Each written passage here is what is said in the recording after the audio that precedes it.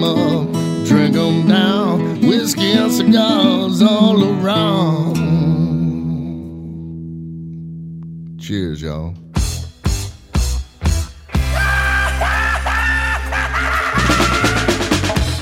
Well. Welcome, my friends, to this little radio program known internationally now because of our one guy in Costa Rica who's listening, who's going to send me a cease and desist for the for the opening thing. Known everywhere as Smokin' and Toastin'. This is the show that's all about craft beer, fine spirits, and hand-rolled cigars. We are brought to you by the fine people at B&B Butchers and Restaurant at 1814 Washington Ave in Houston, and in the shops at Clear Fork in Fort Worth. And, of course, there's B&B Lemon now right across the street from the B&B location in Houston. Just a knockout place for cocktails. We're going to be broadcasting live there very soon. That's so pretty awesome. I'm really excited. Yeah, so I think we'll be working on a cocktail show for that one. That's what I'm hoping, because they've got great cocktail people there at B&B Lemon. They really have an interesting cocktail menu, as well as a pretty finely curated list of spirits from our buddy Jeremiah Butler. So we'll be looking forward to that. We'll tell you more about that. But welcome, my friends, to show number 132 for Smokin' and Toastin'. Now, sometimes we don't figure out a title for the shows. We like to give the show a title when we post it up on on iTunes and Google Play. Yeah, and so on. usually deriving from something we talked about we'll or some interesting if we're point. Live somewhere, we'll mention that in the title. If we're talking about a particularly provocative story, maybe we mention that. Maybe that gets a few more people to click on it, and Exploding try cigars. it out. What I'm trying to do now is share it. Cigars. Yeah. So what we try to do today, or what we try to do some days, is come up with the title before the show, and then some days we can't really think of anything, so we wait till after the show's done, and then we go, oh well, the natural title kind of will show Develops. itself during the program. But today it was really easy to come up with the title for today's show. Can I guess what it is? Yes. I'm not looking. Okay. Is it No One Cares About Chris and Alan? We're live from Stogies with two guys nobody cares about. Yeah, close enough. So, Also, it could have welcome. been No One Cares About This Show. That could be it as well. Yeah. But But we'd have to write it twice, so we're But redundant. you and I have a couple of family members that true. that do watch and care. So That's true. So there's that. No, we are live with Chris Hart and Alan Denny. They are from the Houston Whiskey Social, which we'll be talking about.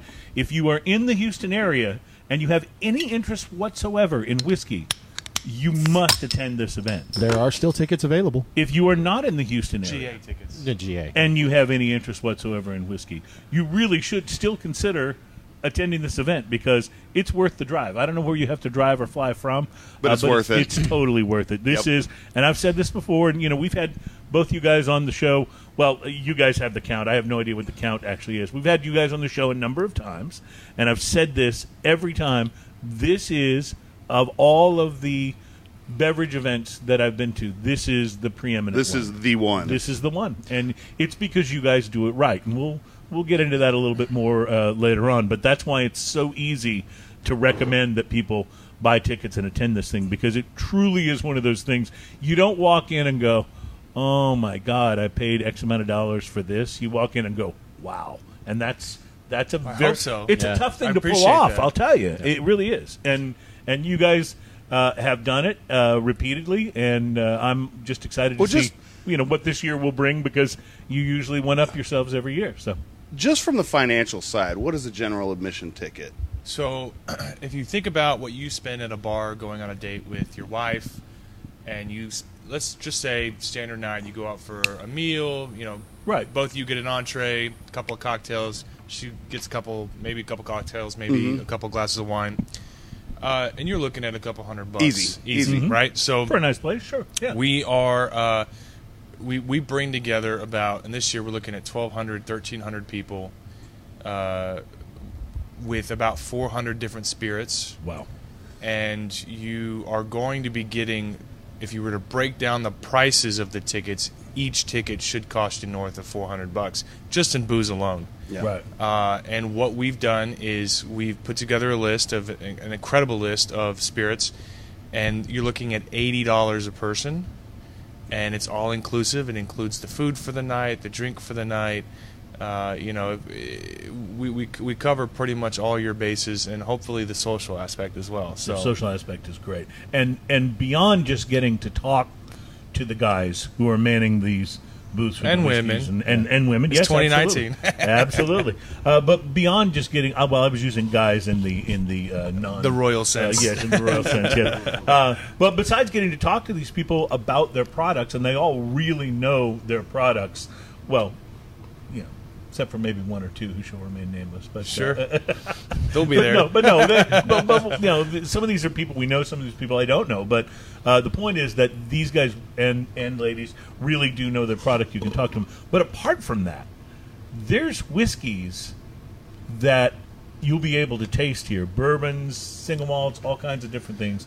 That if that were to show up on your tab at the restaurant night that you went out, It'd with be a your lot wife, more than $400. You'd be pushing that price dramatically. So Yeah, we've got there's- 4 or 5 different 40-plus-year-old whiskeys, and you're looking at a total, just for those 5 bottles of 40, there's 3 42-year-olds, 2 40-year-olds. Just those 5 bottles alone, you're looking at nearly $20,000 in bottles. And we're doing a tasting of 4 of them, and what's left from that tasting, which is going to be quite a bit out of the bottle, is going to be available to anyone in the main room.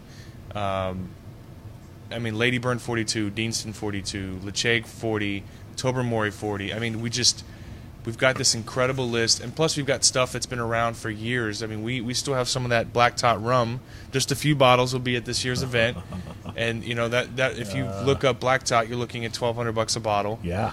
And it's all included. Whatever you walk up to a table, what's there is available to anyone who walks up.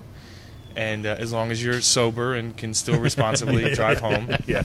Well, anytime the first number is a 4, as long as that's not the only number, then you're talking about something that's going to cost you a pretty penny if you're ordering that off of the menu at an establishment somewhere. Yep. So the ability to try those things and decide, you know, the next time I'm looking at this on a menu somewhere, is it worth it? Or if I have access to be able to buy a bottle, which is going to be really expensive, is it worth it? Am I going to really get the enjoyment out of this? Well, this is something that this is a question you can answer And that's multiple times. That's what it's for. The whole idea of the event is, look, I mean, I don't know how you are when you go to a sandwich shop, but I'm not doing 2 things. I'm not buying a tuna fish sandwich. I can make that at home, but I'm also not spending $10 on a sandwich I've never tried. I want to make sure it's worth my money. Right. Other than that, I'll stick to the chicken bacon ranch. With whiskey, it's the same thing. This hobby is expensive, and do I want to spend $60 on a bottle? Which, by the way, nowadays is middle of the road. Yeah. You know, do I want to spend $100 on a bottle without ever tasting it? I can go to a bar and pay a significant markup for that one glass. Yeah, anywhere from $10 to $20 Per glass, right? per glass. Or you can come to the Whiskey Social, and we release the pour list in advance as we get it from the brand. So right now up on the website you can see, I think, 375 of the current whiskeys available. Spirits, there's a couple spirits in there too.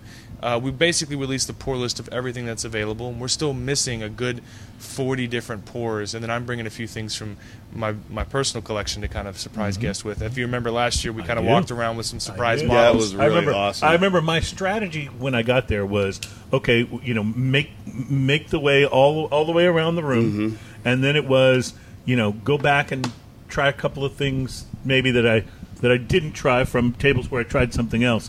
Then I went out to the Stogie's cigar area, had a And cigar. you got to. Yeah, It doubled and it in was- size this year. It's now Right. 2,500 square feet. Nice. And then my strategy for the rest of the evening was just to follow you around.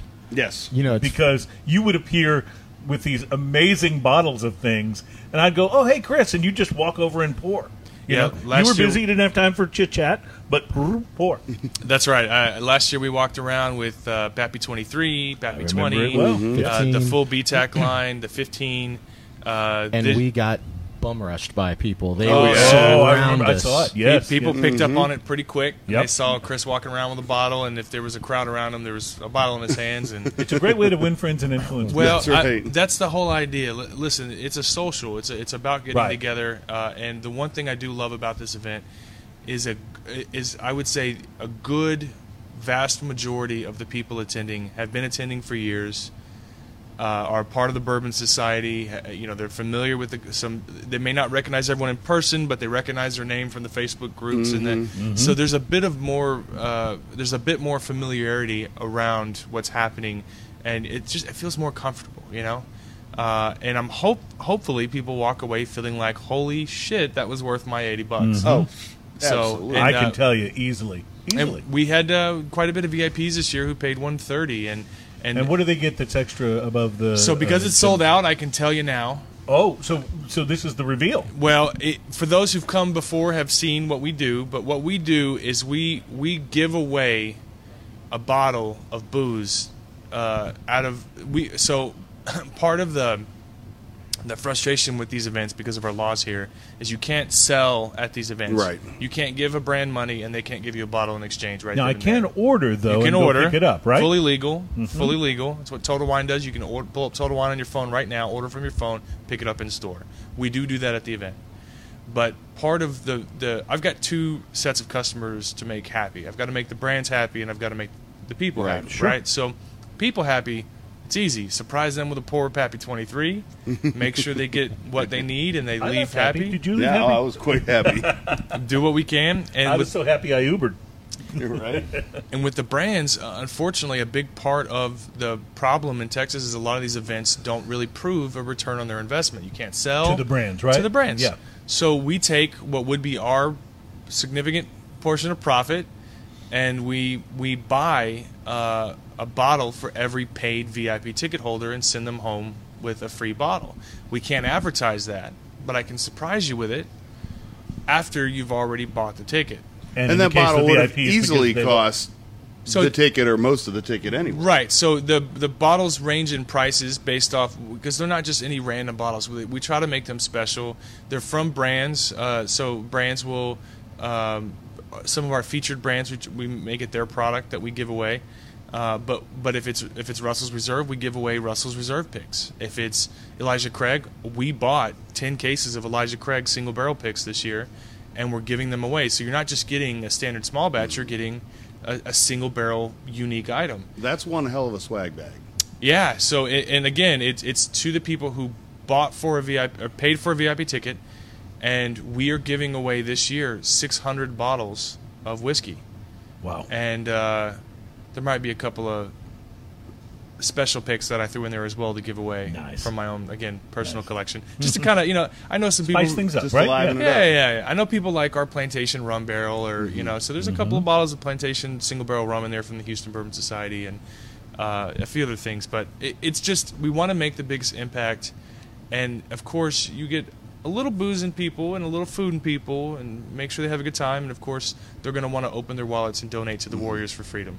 So the whole event benefits the Warriors for Freedom charity, and if we can get people donating at the event, plus a portion of all ticket sales go to the event, then or to the charity, right. yeah, then it's a win-win for everybody involved, and I hope they walk away feeling happy with it. Well, and you moved it to an earlier part of the season this year too. So Well, we and had if it the weather's anything like what it is today, it's going to be 60 amazing. it looks like 60 degrees. That's going to be Yeah. amazing. 60 degrees, and even with a blazer on and a cigar in hand, it's going to be amazing. It's going to be Oh, awesome. Now, let me just do this because we have a lot to talk about. Excuse me, on the show today. We haven't even mentioned this EP Carrillo, Connecticut that we're smoking, so I want to get to that in a minute. And there's a lot going on in the world of cigars and craft beer and spirits. There's a new House bill that's been filed that will block the regulation of premium cigars if it passes. It's one of two bills that are out there. We'll tell you about that. We'll talk a little bit about the Pokemonification of craft beer. And we'll talk about Interesting. an alarming cigar accessory that has come out that we kind of wish had not come out. And we'll be able to show you that and talk about that. So there's a lot to come, plus some great things we'll be tasting on the show, some of which are spread out in front of me here, some of which include some craft beer from Three Magnets Brewing in Olympia, Washington, the Little Juice Smoothie, Hazy IPA. I think that would be right up your alley there, I'm Chris. looking I know forward you to love the it. hazies. Is it frozen? I've got it as cold as I can get it. And then from the brewery called Barrel House Z, we'll be tasting their Swear Jar Milk Porter. So that should be very interesting. And we're about to sample a lager here, but before we do that, just because I know, well, we know from reading reviews, or at least from about a third of one review, that nobody cares about you two guys. I realize that there may be some people that this will be about as far as they go in the podcast. So just in case, give your website info so they can check out the Houston Whiskey Social. Yes, absolutely. That's HoustonWhiskeySocial.com. That's whiskey with an E.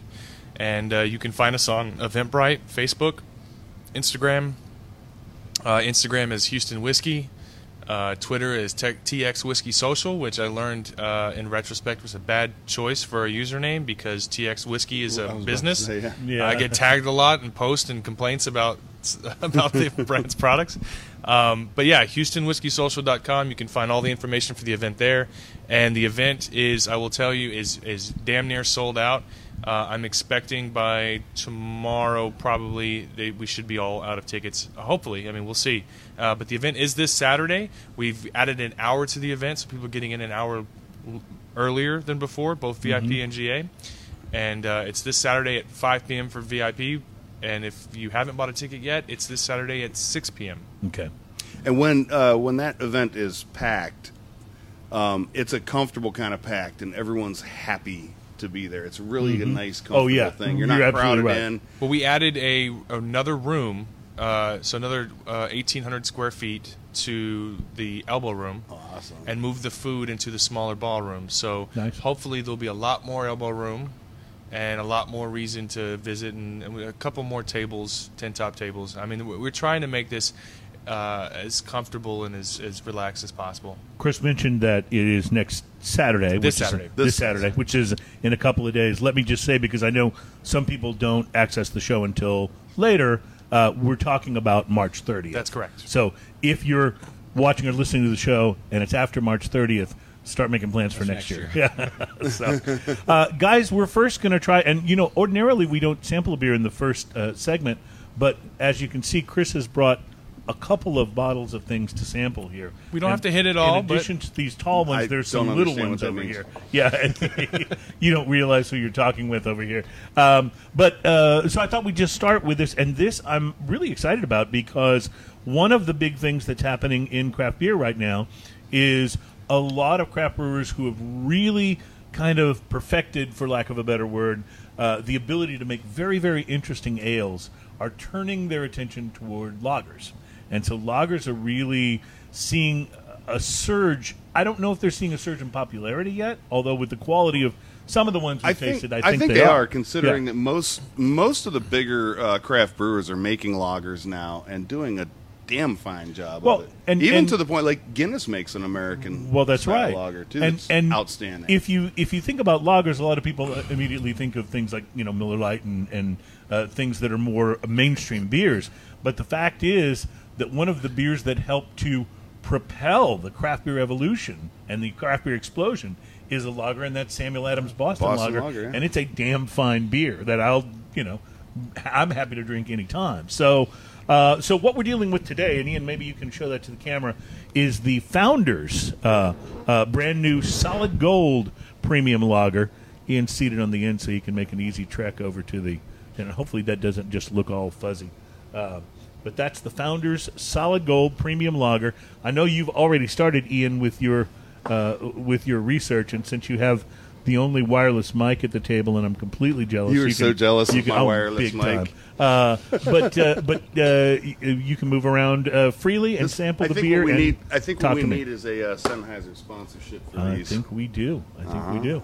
Want to see him get off his butt and do it? Can we provide some feedback on this? Why does it have to be me? Please do. On the beer, please do. Oh, Chris has also done his research. His cup is empty. Yeah, so I'll say two things about it real quick. But it may have initially come off as a criticism. It's not a criticism.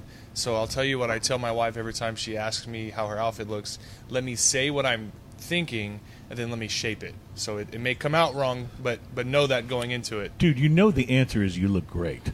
I mean, not always, but so I've always loved, and you may make fun of me for this, but there's a part of, again, I'm just going to say it. There's a part of my childhood that reminds me of my uncle, who smelled like Budweiser constantly, and there's something about Budweiser Red Label that I've always enjoyed while mowing the yard, and I love Founders. This is not an insult. Mm-hmm. but it's very reminiscent of a Budweiser. What do you think, Ian? Would you agree with that? I agree. I agree to a point. I think it's a crisp baseball beer. Aftertaste on this is cleaner than a Budweiser. I think when you're striking at a lager and it says, solid gold premium lager, 4.4%. That looks like an 8. I mean, if that was in can form, that label would look like an 80s beer that you'd see in a TV show. Right, exactly. Totally. So I think they're going for that kind of retro on Renegade. Nice. Solid gold beer. I think you're right. I think it's this to me is like if Budweiser was to improve the flavor of their product. And I'm willing to bet, and I'm kind of hanging on to this a little bit because I want to try it warm. You can't drink a Budweiser warm. It's not good. No. Not good at all. So obviously, there's not many beers in general that are good warm. There's a lot of beers that I can drink approaching room temperature, and they're fine. You're a better man than I am. See, I'm kind of with Chris. Although I understand and appreciate that, sometimes I enjoy tasting an IPA, let's say that's a little warmer, because the flavors are different, but not hot, and certainly not hot or warm. Here's the thing: I like it cold though. The flavor in a beer stands up or it doesn't when it gets warm, and that's the bottom line. I mean, you said it yourself: cold kills flavor. It masks flavor. Sure.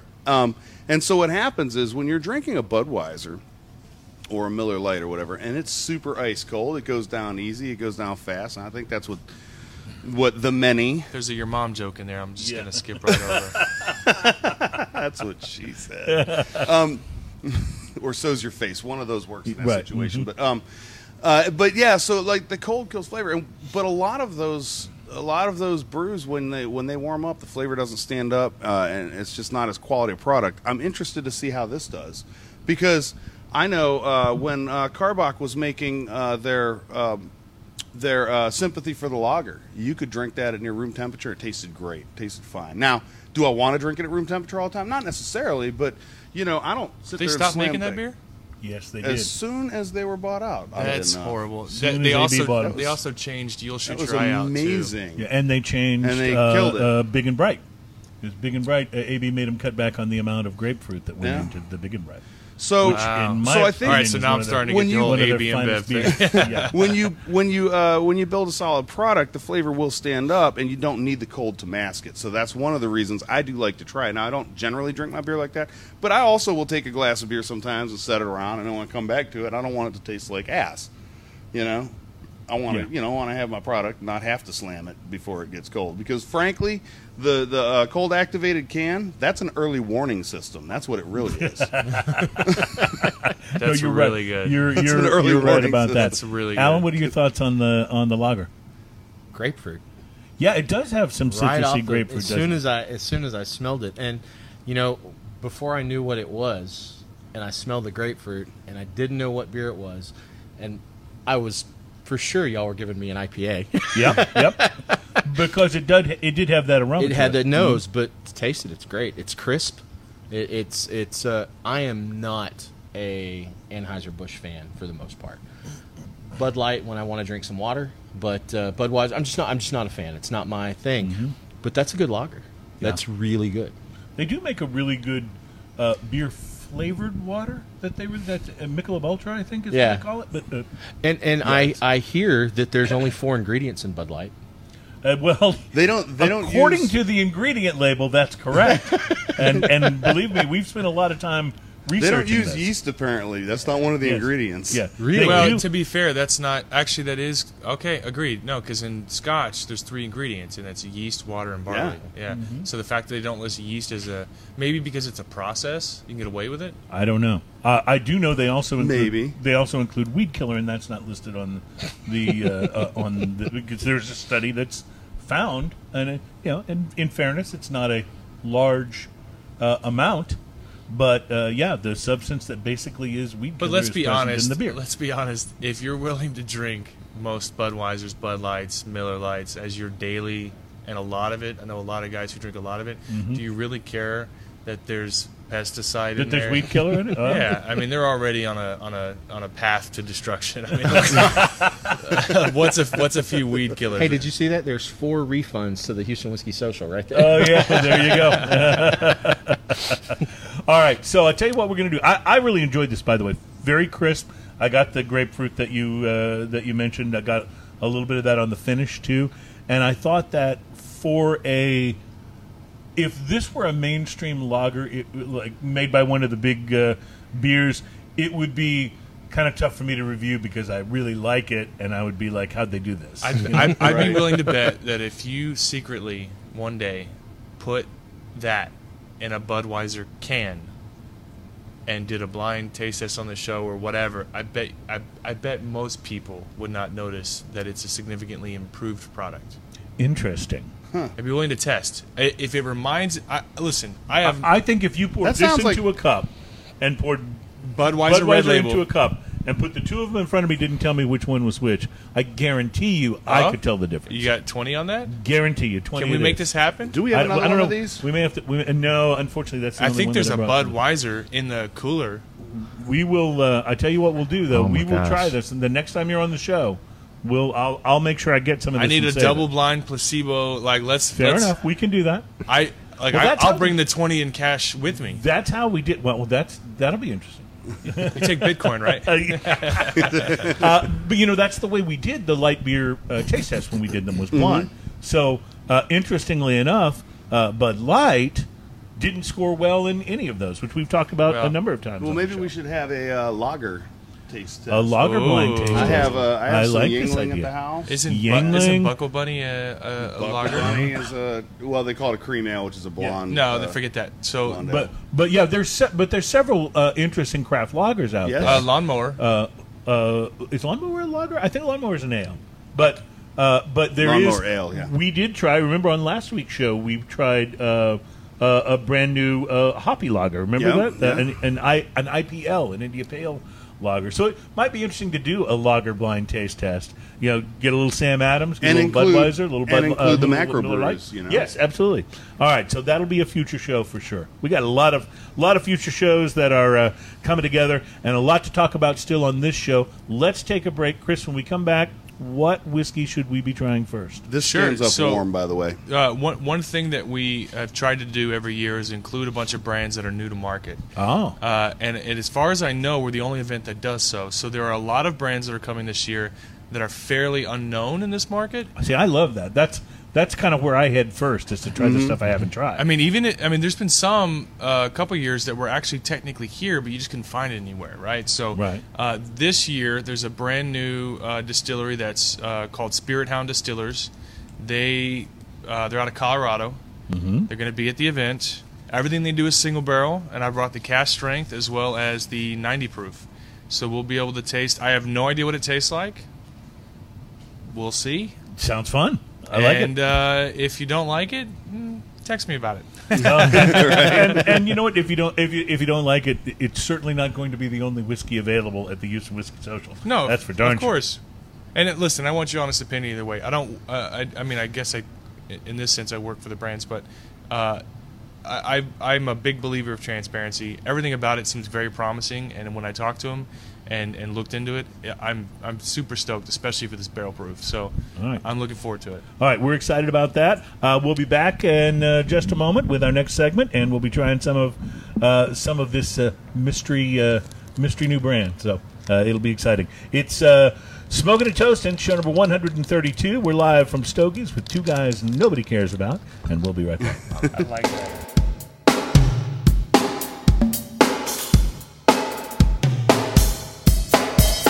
Welcome back, ladies and gentlemen. It's Smoking and Toasting. We are show number 132, and we are live from one of our, favorite spots, which is Stogie's. We're in the Great Cigar Lounge at Stogie's. Now, I will say, normally they've got the lights turned up for us. Normally, it's a little dimmer in here. The ambiance yes, in the this ambiance, place but, is amazing. But they have been kind enough to turn the lights up for us. So we can- Just we can do on the show. geeky side, I don't know if you can see in the background there, all of those, you can't see the detail, all of those cigar lockers there, the face of them is a bird's eye maple Oh. on every one of And them. you're and a a lot guy of them that are, knows this. a lot of them are book Is that matched. is that as well. from Guitars? Guitars. What's that? Sorry, I didn't mean to interrupt. I was saying, is that from Guitars? You can spot that wood. Oh yeah. You're a wood expert, so they I say. don't know if I'd say I'm an expert, but that is bird's eye maple, and a lot of them are book matched. So that's where you see the line down the center, and then the pattern is is equally matched on each side. Interesting. So you're saying they put some thought and some work into these things? That's not cheap at all. Yeah, like that's expensive lumber in the first place, and then having it done like that takes a lot of attention to It's detail. not, Well, sorry, I force of habit. Not just is it expensive, but the way they do these, they're modular. They build the units and put them together. I mean, That's beautiful. The guy that does them, I mean, they're made like custom cabinets. It's They're beautiful, not. yeah. It's not just thrown together. And you were talking about the ambiance in here. When the lights are dim, there's still some light spots on those, spotlights on those, and it almost creates a glow along the back wall. It's really cool. I will tell you guys, I started shopping at Stogie's back in the 90s when I lived in Houston for the first time, and it was about the size of that area with the sofas over there. It was a very small place. Next remember door that, here. yeah. And I used to go in there and buy cigars. There was a really friendly guy that ran it. He was an interesting dude, but he was very friendly and loved to talk cigars, so it was fun to talk with. But what Stogie's has become, the vision that Jorge really put together for it once he got involved, and once the place changed hands, it's like really like just about no other cigar place that I've been in. I would agree. I mean, I love cigar shops. I love all. There's a lot of different good ones kinds, in little Houston. ones, big ones, places with really fancy lounges, places with really like sort of easygoing, sort of blue collar lounges. I like all of it, but this place is really kind of a special thing. Well, unto itself. there's places all over the country that they're not just cigar shops; they're destinations. Well, more and more, yes. Kansas City's got Outlaw, Kendall and his wife Liesl. You've got in Florida, there's a ton of them. But in Houston, there's wonderful cigar lounges all over the city, all over the suburbs. This is a destination spot. This is when you come into Houston, It's you got to definitely come an by. experience. Yeah. By the way- Casa de Jorge is what I like to call it. Casa de Jorge, I like it. One of the things we've started Jordan. doing, by the way, on the show is, and we've done one segment of this so far, but we're doing short little segments every now and then that are Smoking and Toasting recommended shops. Ooh. And we've featured one that was just a little south of Pittsburgh.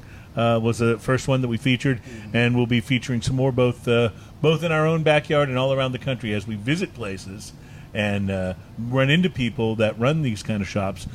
Give them a chance to tell you a little bit about the shop, and you can put it on your list if you happen to be going to that city, or if you're from that area, a place that you should definitely check out. So, Smoking and Toasting recommended shops, and of course, Stogie's would be one Can of I them. make a recommendation for you guys? I think would be Absolutely. genius. You can Absolutely. create your own Google map. Oh, there you go. And the Houston Bourbon Society, if you go to, I bought the domain HoustonBourbonSociety.com, created a Google map, have it redirect to the Google map, and if you go there, and if you're in a city somewhere, like Louisiana, Austin, Dallas, Houston, and you need a recommendation for a bar, a restaurant, a cigar a place that lounge, you can smoke, yeah. we've got all that on our website, the HoustonBourbonSociety.com. But I think a SmokingandToasting.com that redirected to specific cigar shops I like would it. be monumental, and I it's like it. super easy to do. Totally stealing that. Yeah, you definitely you should. totally should. Hey, listen. Totally I got stealing the that idea idea. for doing a show from a couple of guys I know. So, I don't mind if we borrow. What's going on at your show? While you mentioned that, the show, of course, is Whiskey Neat with Mr. Chris Hart, and Christopher Hart, yeah. and he is not only the host of that show, but a frequent guest on ours, and we've been on his show. But what's been going on lately? Anything exciting to talk about? Yeah, so I had on recently actor and comedian T.J. Miller. That episode was He's almost great, by the way. that episode was almost completely That- unusable for radio. That episode is hilarious. Yeah, well, he's great. He's Like great. that, download that and listen. It's our number one episode. We uploaded it 3 days ago on Facebook, and we're at 12,000 views or something. That's great. All together with iTunes. I mean, it's easily our number one episode, but it was so heavily censored we couldn't use it for radio. So, but it was such a fantastic guest, and I've actually had a few other people reach out that have some comics that have gone on to bigger and better things that are from Houston that will be back soon. So you'll be seeing a couple of new guests coming up that are also great. comedians that love to drink whiskey. And listen, if I can just sit down with someone that's funny, or an actor, or someone that has an interesting backstory and enjoys spirits, my dream has Sure. always been Ron Perlman. I would love to sit Oh, down he with would be Hellboy, amazing, wouldn't he? who's a big cigar smoker, big fan of Hoya de Monterey, and have a whiskey with him and just talk to him about his life. And those shows kind of create themselves. Unlike, say, when you have on two guys that nobody cares about, when you have to do a lot of It's a heavy struggle. lifting. Yeah. These shows, really do their And, thing. and shout out to your guests on that episode too, because I went and saw them on the Friday night when they were at the Improv.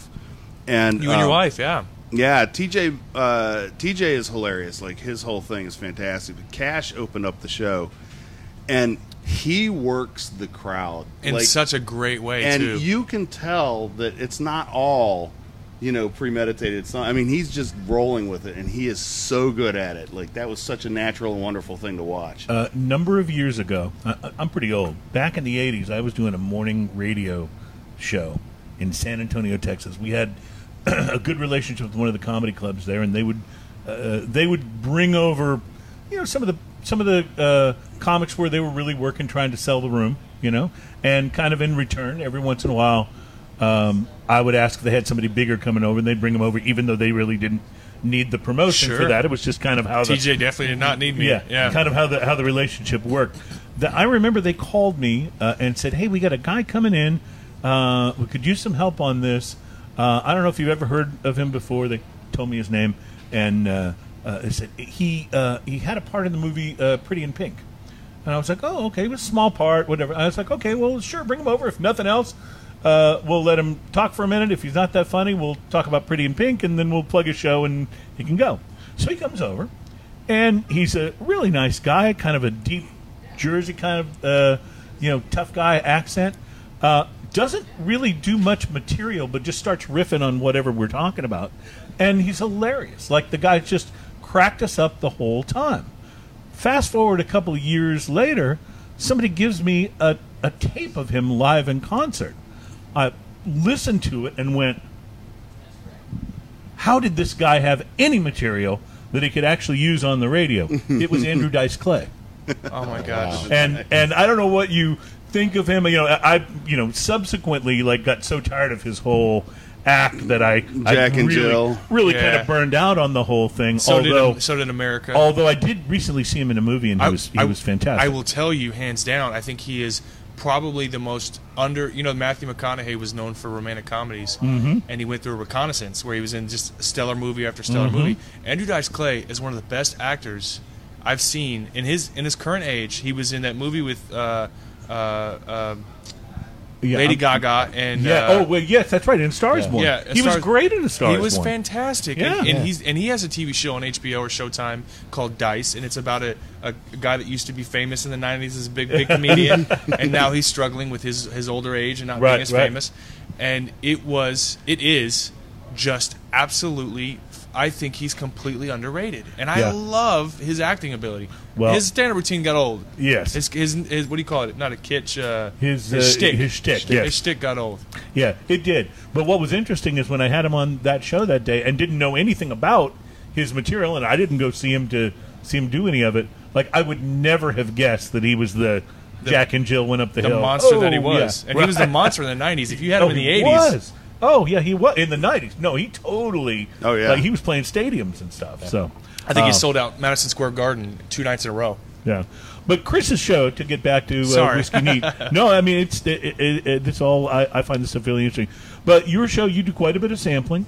You sample and talk about... And I tell people that your show is for the people that really are super into whiskey. Like, they want to dive a little deeper and talk about... barrel-aged spirits and stuff in a more in-depth kind of way, and I find the show fascinating. I love it. Well, I wonder if it comes off as not appealing to the average consumer or someone new to whiskey, but I really try to make it as approachable as possible while still being very informative. I enjoy it regardless, and I'm going to keep doing it even if no one watches. I think you're doing all right. I'm really enjoying it, and you guys have been a big part of this. I mean, I know we talked years ago. We talked about doing it, and we just weren't there yet. And then you guys did yours, and being on your show so many times and enjoying it so much, I was like, all right, now's the time. We've got to do this. Time to do it. So you guys have been a big part of that. I have Thrilled that a you point. did. I have a point of contention that I need to bring up. By the way, Sure. I had someone bring up one last night over this episode, but go ahead. Well, this is not over this episode. The problem I have is that Cruz has actually been on your show twice, Oh, Oh sure. no, here we go. and I've only Here we been go. on your show once. That's right, because you were out of town, and so we couldn't do the show together. And then when you were back, Chris had us on Or did again. you wait till I But- was out but- of town? I cannot confirm or deny. There's no hard evidence one way or the other. Oh God! Now that guy who wrote the review is apoplectic right now. He's just absolutely. I love that word. beside himself. I've been saying Yeah. apoplectic a lot I lately. love it. And when you learn a new word, not that I learned a new word, but when you say a word enough in a conversation, people think, "Did you just learn that word?" You know? Yeah, that's my $1 million word. I'm Yeah. going to use it as much as possible. Well, I I was going to say, I think I figured it out. You know, you month or so, maybe 2, you kind of dropped in on smoking and toasting, officially unannounced. But Yes.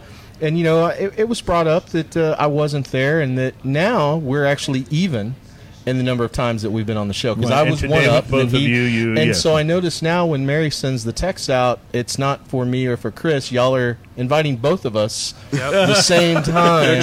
They're trying to squash the That's beef. right. we are Switzerland. Just so you know, Yeah, we yeah, are yeah. Switzerland. No, you're not. No, we're not. Definitely In not. fact, if you want to come on my show, I need you to sway the Switzerland stance. I'm just kidding. I'd love to have you Dude, I back on. love that. I I'd love love to have that. you back on. So I want to talk about reviews in just a minute, but before we do, and before I smoke this entire Dude, I'm cigar, having such a great cigar right now. talk to me, Alan, because you gave us the cigar at the beginning of the show. This is a Connecticut from EP Carrillo. It's our New Wave Connecticut. It's one of our top selling lines. It's breakfast.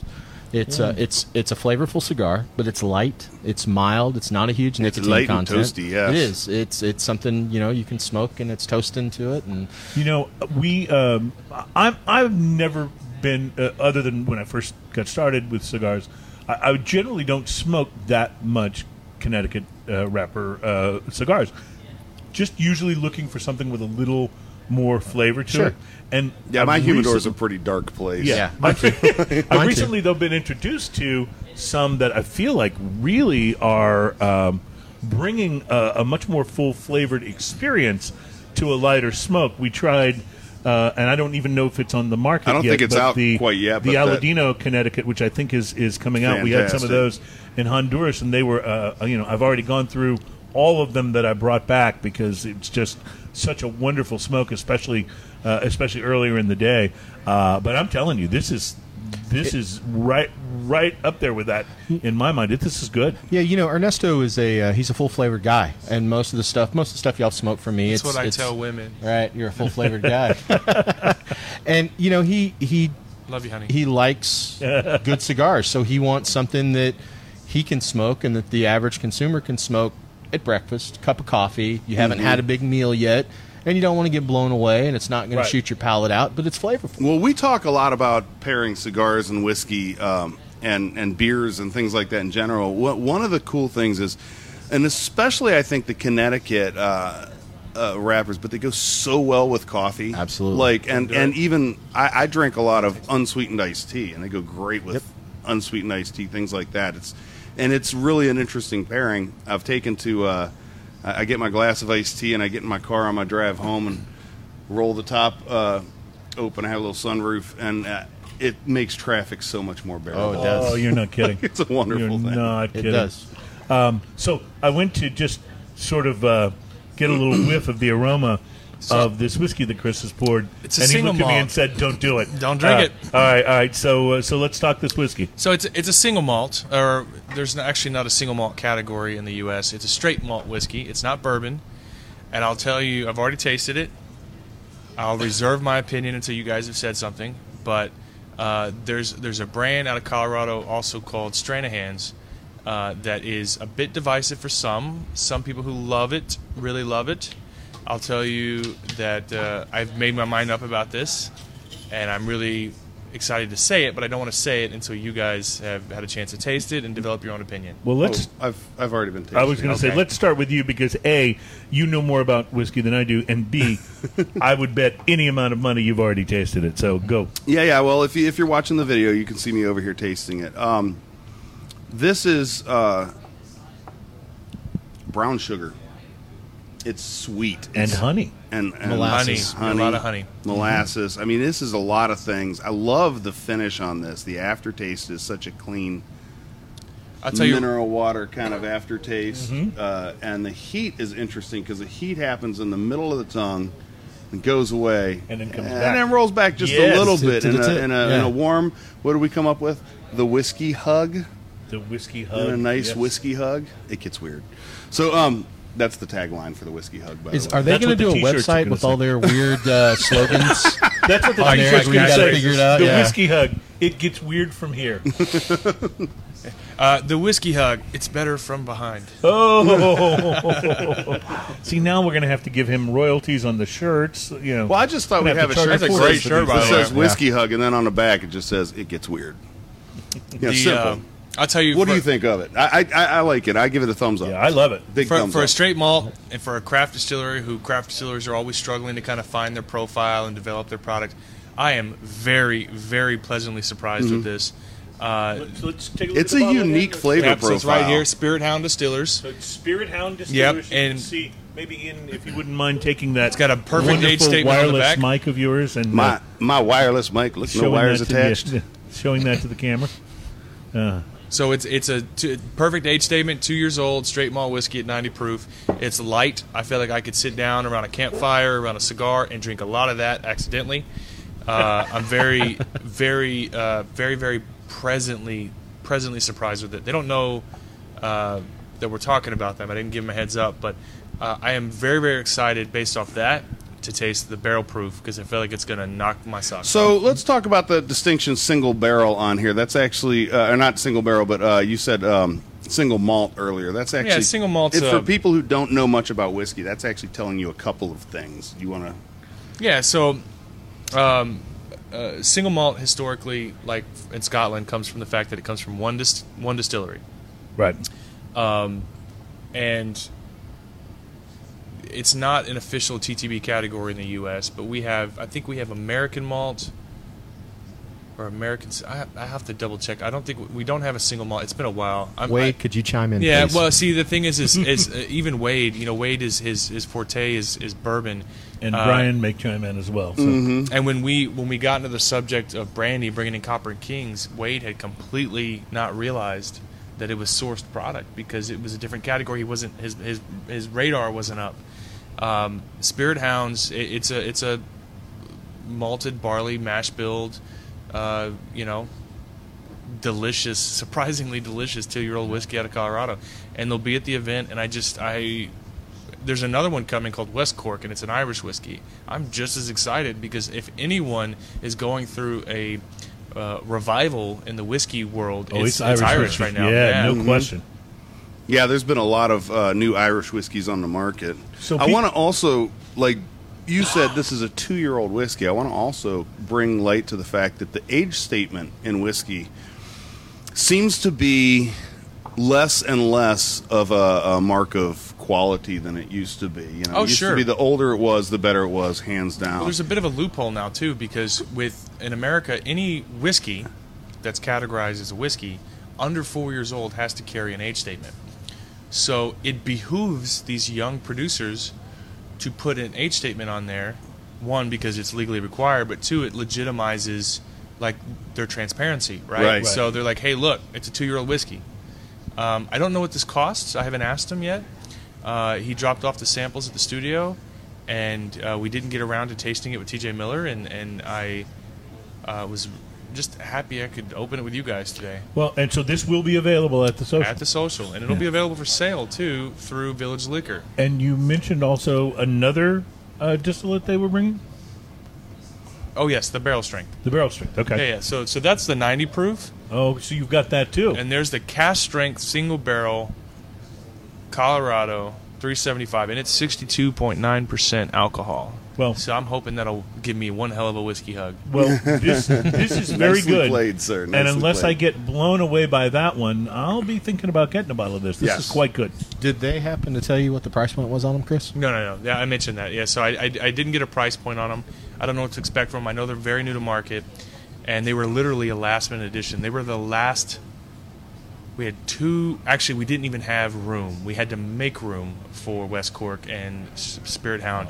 But I'm always These are the kinds of problems to have, by the way. Yeah, no, I mean, I'm sorry. I didn't mean for that to come off as like a humble brag or something. I'm always looking for, like the beer world. You're always looking for that next thing. You're open-minded. You want to try something new. I'm excited. And we're going to talk about that later in the show under the heading of, and I didn't make this up, it's the article that I'll be using to reference this. That's the title of the article is The Pokemonification of Craft Beer. What does that mean? So, Is that a reference to Gotta Catch 'Em All? It's a reference to trying to catch the new and the rare. You remember okay. when Pokemon Go was all the rage for about 5 minutes? Nope, Yeah. I'm a grown man. Well, Since it was when? Just kidding. it was- I played. it was impossible. I never played. No, I did not. thought I told you about it at the man cave back then. I was trying to show you about how much fun it was. No, that was my brother-in-law, Lynn. Lynn and Amber jumped all over it. So I live down in a building near Discovery Green, and during that whole Pokemon Go craze, You saw him downstairs. I would look down at the park around dusk, and all you would see was this sea of, like, you could see the light from people's Of hipsters phones. in their skinny Yeah, jeans. hipsters in their skinny With their jeans, vaping and their kids, Pokemon catching. all down there trying to find whatever Pokemon Go characters were lurking in the bushes Oh my gosh. at Discovery Green. Discovery Green finally had to get it declared a Pokemon-free zone. I don't know how you do that, but they apparently How do you legally did something do that? got them to remove all the Pokemon So characters. there were a lot of places. So Oh, you can apparently- request from the... Yeah, well, apparently there was in League City where the Doppler is over off of 646, the big Doppler weather ball. Yeah. Apparently, it's fenced in, and apparently kids were trying to climb over the Trying to fences climb over there, the fence to and get it's there, right yeah. by one of the sheriff's department's satellite little locations. Dude, and there's so your they Darwin were, Award. Yeah, Yeah. right. Put the rarest Pokemon near the electric transformers of the power grid. Survival of the fittest, my friend. Survival of the fittest. I just want to point out we got some feedback online here on our Facebook feed, and Mona from Brooklyn Brewery, she's one of their reps, chimed in to say hi. I met her over at Don't they have a great lager? yes. I believe they do. With the Brooklyn Brewery, I think I don't know that I've tasted anything from them that I don't like. Their stuff is Their great. stuff is great. We need to get them on the show. Hello, Mona. Thanks for checking us out. Let me ask you guys real quick before we wrap this segment. Talk to me a little bit about reviews, and I'll just say this whole kind of ongoing joke about you guys being the guys that no one cares about stems from one of the last times that Chris was on the show, and he asked me on the show. I had no idea you were going to ask me this. Just middle of the show, you asked me if I ever read the reviews of Smoking and Toasting. I'm like, what are you talking about? What reviews? And you said, like on iTunes or whatever. And I was like, no, I really don't want to read reviews because then you start like worrying about them, what people are saying. You start maybe catering to the people writing the reviews, and I'll read other people's reviews. I don't know if I want to read my reviews. But damn it, see, then you got me curious. So a few days later, I was on my phone. I went to the iTunes podcast and went and pulled up Smoking and Toasting, and there was a review. Now, you know how on most, particularly stuff that shows up on mobile devices, you can't see the whole review unless you hit see more or something to do the whole review. It's truncated. So all I read was the truncated portion of this review. And the guy had, some probably legit. He gave us 3 stars out of 5. And then he said, I really wish I could give this podcast 5 stars. So I'm like, all right, now he's got my attention. There's the right? but. Yeah. But then he goes on to say, that we're too repetitive, which I'm not really sure what he's talking I'm about. not repetitive. Our Are buddy you Jake repetitive? is watching too. Yeah. Shout out to the Are you Texas repetitive? I'm Whiskey not repetitive. Fest. Are you repetitive? Ian, are you repetitive? I'm not repetitive. I don't think you're repetitive. Wait, are you guys repetitive? Are you I'm repetitive? not repetitive. Are you repetitive? So Are that you was saying repetitive? So that was his first complaint, and I thought, okay, he's probably right. We do, my sense of humor lends itself towards. Did you ever notice how repetitive the word repetitive is? Yeah. Well, it has the word repeat right in it, and it has the word repeat right in it. It has the word repeated. But I'm the kind of person that my sense of humor lends towards Beating the a joke worse- to death? The worse a joke is, the more times I want to beat it Sure, to death. Right? sure. It's just I find that funny. Most people. That's how my your wife- mom jokes became your mom Yeah, jokes. My wife certainly doesn't find it funny. I mean, she's got a great sense of humor, but she doesn't understand why I find this funny at all. But that's just the way my sense of humor works. So I'm like, okay, he's probably right about that. And then I read further, and he says, and these two guys that are competing about who's been on the show the most times, nobody cares about those guys. Yeah, you I'm truncated paraphrasing. what he said. Yeah, I'm yeah, paraphrasing. He said, Well, I didn't read the whole review. That's as far as I got, and I talked myself out of hitting Seymour. well, I'll tell you, let me defend you for a minute. Okay. So what he said was, I can't recall word for word the entire review, but the specific part you're referring to is you guys kept talking about this, like, who's been on the show more, Right. as if it's some sort of honor to be on your show, what's that? And, yeah, I can tell you right now, it absolutely is. This is some of the most fun I had. Oh yeah. It's definitely an honor to be on your show. But listen, as far as your question is like, how do we deal with reviews? Yeah. I'm a big believer in that it's important that we move towards honesty during any reviews. I know one of my favorite reviewers, a guy named Chris Trevino, the Liquor Hound on YouTube. Great guy, but he told me he won't review something if he doesn't like it. So every review you're watching is something positive. And I don't necessarily agree with that. Respectfully, I love the man. He's an incredibly fascinating character. But I think it's important that we are transparent because people do listen to you. Even if it's 3 people watching my show. I was watching at least 4. Sure. So, well, I'm saying the 3 that are here. Okay. So it's someone might be listening and looking for suggestions that are new to the category. It's important that both the brands, especially Texas brands, are constantly innovating and striving to Well, there's figure no out question, how to yeah. make great Texas whiskey. The only way they're going to know that what they're doing is wrong is if you tell them. If you tell them. And you can do it respectfully. But a lot of brands are so used to not talking about the bad. Why are you going to talk about the bad? Don't talk about the bad. No, you should, because it's only lending towards positivity in your brand. And there's a way to say that without it being mean too. Sure. Like there's a difference between just thrashing something versus criticizing something. But we've been criticized that we like almost everything. Well, the truth is we buy. I've been criticized for that too. We buy almost everything that comes on our show, so we're gonna tend to buy stuff that looks like we're gonna like it. Right. I certainly don't go out and buy a beer that I go, not gonna like that. I'm gonna buy it.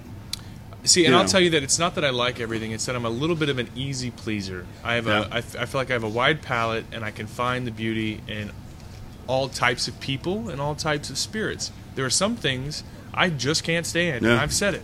But it's not often that I'm really negative against something, and it's something I'm striving to improve on. Well, listen, I think that I left the review for you guys, by the way. Brian says, I haven't read it, of course. No, that's the one I left. Oh, okay. The original one. Brian on the comments says this show offers plenty of reviews about Bud Light. Bud Light, About Bud Light, yeah. and about Matt Sherman. And about Ned Sherman, yes. So let me just say, though, I think when you're talking about reviews, though, I think it is important for a reviewer to review something for what it is. I don't need a movie reviewer who has seen the greatest independent films of all time to then tell me that, the latest Will Smith movie is, action comedy is a piece of garbage compared to Gone with the Wind. I know that. Tell me that if I'm going to go and, plunk down the money and have some popcorn and use it for a date movie, how does it compare against other movies of its type? And that, to me, is the same thing. Will it be entertaining? Right. If you don't like a particular whiskey because it doesn't appeal to your palate, how does it compare? What did it cost? How does it compare to other whiskeys at that price point? What are there people whose palate might appreciate that, even if you're, a perfect example? I like a lot of super hoppy IPAs. Ian isn't as fond of those. By the same token, Ian likes beers that still have chunks in them. I'm not as fond of those chunky beers. I do. I do. You're I the do pulp, too. man. Listen, Yeah. when I buy OJ, I'm buying the most thickest, chewiest orange juice I can buy buy. the high pulp. No, I see, love that's that. that's different than a barley wine, though. Well, sure. bit. Because I'm But if not you love leave the orange barley juice wine. long enough, it'll ferment. I'll tell you it's not exactly the same, but with cigars, you get some of the major publications that review cigars. Yes. And you'll never see in Cigar Aficionado a 60 rating. in their Right. magazine. Cigar Snob's the same way. Now there are the last time we were here at Stogie's, we had Charlie on from Half Wheel. Yes. And they review everything, and they if it's a low number, they put it on whatever they reviewed. But a lot of the publications feel like maybe it's not taste, because their reviews are not 100% taste. It's appearance of the cigar, it's burn, and they're blind, so they don't know what they're smoking until later. And they don't want you take a company like Cigar Aficionado. They are the creme de la creme when it comes to reviewing cigars. And they're the biggest And magazine out if there. they get XYZ cigar and they give it a review of 50, it couldn't burn for anything. It wasn't a great cigar. It tasted okay, and it tasted like this and this. They're going to ruin a company. And Yeah. so take advertising dollars out of it, because they review a lot of stuff that no one advertised with them, and everybody thinks it's pay to play. And I can tell you 100%, knowing Marvin, it's not. But they feel like if they start printing low reviews or bad reviews, then they can hurt a company. On the flip side, With if you great power comes great responsibility. Exactly. I just geeked out for you. Yeah, nice. thank you. I appreciated Nice. that. But on That the was- flip side of that, if you talk to them in person, and it's like, hey, have you ever smoked this cigar? And they're like, oh, yeah, we smoked it. What'd you think? Oh, man, it was garbage. It was terrible. They're not going to put that out there for the world, but you're talking to them one-on-one and asking about something. They'll tell you honestly, oh, yeah, I've smoked that, and it's not a good cigar. Or I've smoked that, and it's a wonderful cigar. I gave it a 96, and everybody else thought it was a 90, and so it got an average. But Well, that's one of the reasons, and we're not reviewers by any means. We just kind of know what we like and know how to speak to whether it's something We we try like to or just not. share the experience. Sure. But that said, when we're reviewing a cigar, if you want to call it a review, when we're analyzing a cigar that we've smoked and talking about the experience, that's why we like using that price to quality thing, because Right. it really is It more matters. about Sure. if you're going to spend whatever the amount of dollars were for that cigar. Will you be happy with your purchase? Are you getting your money out of it? And a recent example of how crazy that can go is Ian and I completely coincidentally reviewed the same cigar one week, and he gave it an 8 and I gave it a 2.5, with 5 being the median. And it's just, mine was not good. It had construction problems, and it didn't allow me to get the flavor of the cigar in. Ian's was one of his favorite cigars he smoked this year. It was you know? fantastic from Yeah. beginning to end. So- it was bizarre. and it's So the bad That thing could be is- humidification, consistency. They came out of the same Interestingly, box. they came out of the same box. Oh, We were pretty even- sure. wow. Even if a cigar, so I'll tell you, even if a cigar comes out of the same box, y'all went to. We went to the Aladino and JRE Right, so, factory so recently. you've been down to Justo's factory, and the way cigars are done, you've got a roller. He's sitting there rolling them. He gets a certain number. They're bundled up in paper, and then they go to the aging room after they're done. And here's the thing: so they get back there and they're quality controlled. And so once the person that's in charge of quality control, basically they look at them and they say, okay, yeah, this matches. Oh, nope, this one's not. This one wasn't rolled correctly. So you could actually have some cigars that are in the same box. Sure. That were not even rolled by the same roller. Absolutely. And And, so- and I've had a box of cigars before, and one of them would be really problematic, and the rest would be great. Absolutely. It happens. Yep. So because of that, I smoked. Actually, Ian had bought me one because he loved I it so liked much. it so much, I went back to the Humidor, bought one just to bring to him on the show. So I smoked that and reviewed it the next week and gave it a 4. So a Hey, little it went better. up. Little It Oh, better. it was much better than the first. The first one was a disaster. This one I gave a 4 because it was an $11 cigar, and I've had much better $8 cigars. Well, and it's like you said, you can have a cigar that tastes great. It's absolutely delicious, but you have burn problems. You're having to relight it every 30 seconds. The draw is bad, but it tastes great.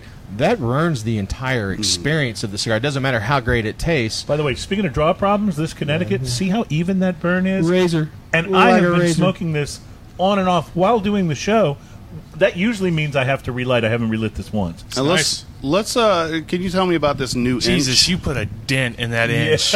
Jesus, man. I smoke an inch. It takes me 2 hours, regardless of how long it is. And he smoked the Connecticut Oh, first. so many comments I want to make right now. Man, you, So's your Just gonna leave it face. alone. Wait, did that work? you work an inch like no other man I've ever seen. That's what your mama said. Okay, I think we've done like the whole gamut here. This is devolving quickly. Yes, it is. Yeah. We're getting repetitive. Turtle cocks. Yeah. Turtle. And we'll repeat those in the next segment too. For Yes. those who are worried about it For being those that repetitive. missed it. For those who are worried about it being repetitive. So, what's your thought, Ian, on the Angry Inch there? It's delicious. This has a Angry Inch. That's a good the- name. Hedwig and the Angry Inch was the Oh my Bravo gosh! show. Yeah, Yes. Ernesto will love that. But you should do it. You should do a line and call like full double oscuro and call it the Angry Inch. Inch. Oh my It's a God. great name. It's a great name. Alan's like, I'm going to get in so much trouble for being on this show. It's all good. Jorge, I may need a job next This month. is delicious. This has a huge woody, cedary kind of I may need profile a job to it. next month. That's They're killing me. Woody and cedary, though. woody and cedary thing going Cedar on, being and the wood. it goes with the whiskey so well. Yeah. Like this is an outstanding, and I like the other inch that we've had. I've got a couple of those in my humidor. They're fantastic. Yeah, you're a big fan of that cigar. I love the size. It's a big ring gauge, and it's a big smoky cigar. I love both of those things. It's one you do have to have time for. It is, unless so- you smoke it like this, apparently. Right. But You know, the Inch has always been, it's one of our top sellers. It's Ernesto's, as I've said it every time we talk about Inch on the show, he is the ringmaster. He is the godfather of big ring age cigar. There were no and that's a little before counter him. to what's the trends are right now. The Sure. trends right now, a lot of They're people are getting- going into smaller they're cigars going and back Lanceros smaller. and They are things going like back that. smaller. And I personally, I just like the big ring gauges. The two most popular are Maduro, the Inch 64 Mm-hmm. Maduro, and then the Natural. And this is the Colorado wrapper. Oh, so and this is new. so not a lot of manufacturers use a Colorado to begin with. Mm-hmm. Not a lot of them do a Colorado on a big ring gauge for sure. But Ernesto does it, and it works, and it's nowhere near our most popular. The Colorado is my favorite in the Inch line. I'm not a huge big ring gauge guy, and I've started smoking more working for him. The Ringmaster, which it's a Nicaraguan Puro, so it's got a little more spice to it, a little more flavor. But this is something different, and for somebody that likes a full flavor from a Maduro, but maybe doesn't want it quite as strong. Yeah, this this- is something definitely to I go would to. put this in a solid medium as far as a flavor profile Absolutely, goes. yeah. And because your Maduro is definitely in the full. Oh, absolutely. Like it's that's a big smoke. This is a solid medium to me, like right about the center of medium, and it smokes great. As you can see, the burn on it's fantastic. The ash is nice and solid. I haven't managed to drop it on myself yet. But yeah, the smoke from it is nice and big. That's what I expect from the Inch in general. And that's one of the things I love about it. It's just like every puff is this big, huge amount of smoke. Just love that. It's like those dragon vapors that are blowing out huge clouds of. That's very picturesque. Yeah. And we could go back to some of the jokes, but I won't. Yeah. So I tell you what, Sue, I was going to. I thought we might taste this next whiskey, but let's do this in the next segment. We'll take a quick break. I know. Can I say two things real quick? Well, I was just going to say I did see you take a Yes, I sip did. already. Let's bargain. Can you And- say one thing? And if we see Ian's glass, it's already substantially drained. So I know research has been done, but we'll come back and do that. What did you want to say? Well, two things. Real quick, speaking of great cigars, La Barba Ricochet. I'm having this right now. Absolutely fantastic stick. La Barba this was- Ricochet. I've had hit or miss with some La Barba sticks before. This one is kind of blowing me out of the water. I'm very happy So with it. Nice. I love Tony. He's a great guy. He does a lot of stuff with Robert Caldwell and Matt Booth, and that cigar. I love that cigar. It's a great stick. I bought it a week ago. It's been sitting in my herf. I'm very happy with it. Nice. The other thing I was going to say is, in regards to, oh man, it's right on the tip of my tongue. All right. Well, you think about yeah, that. yeah, We'll we'll do come it back. when we come back. We will return momentarily. It's Smoking and Toast and live from Stogie's with two guys nobody cares about.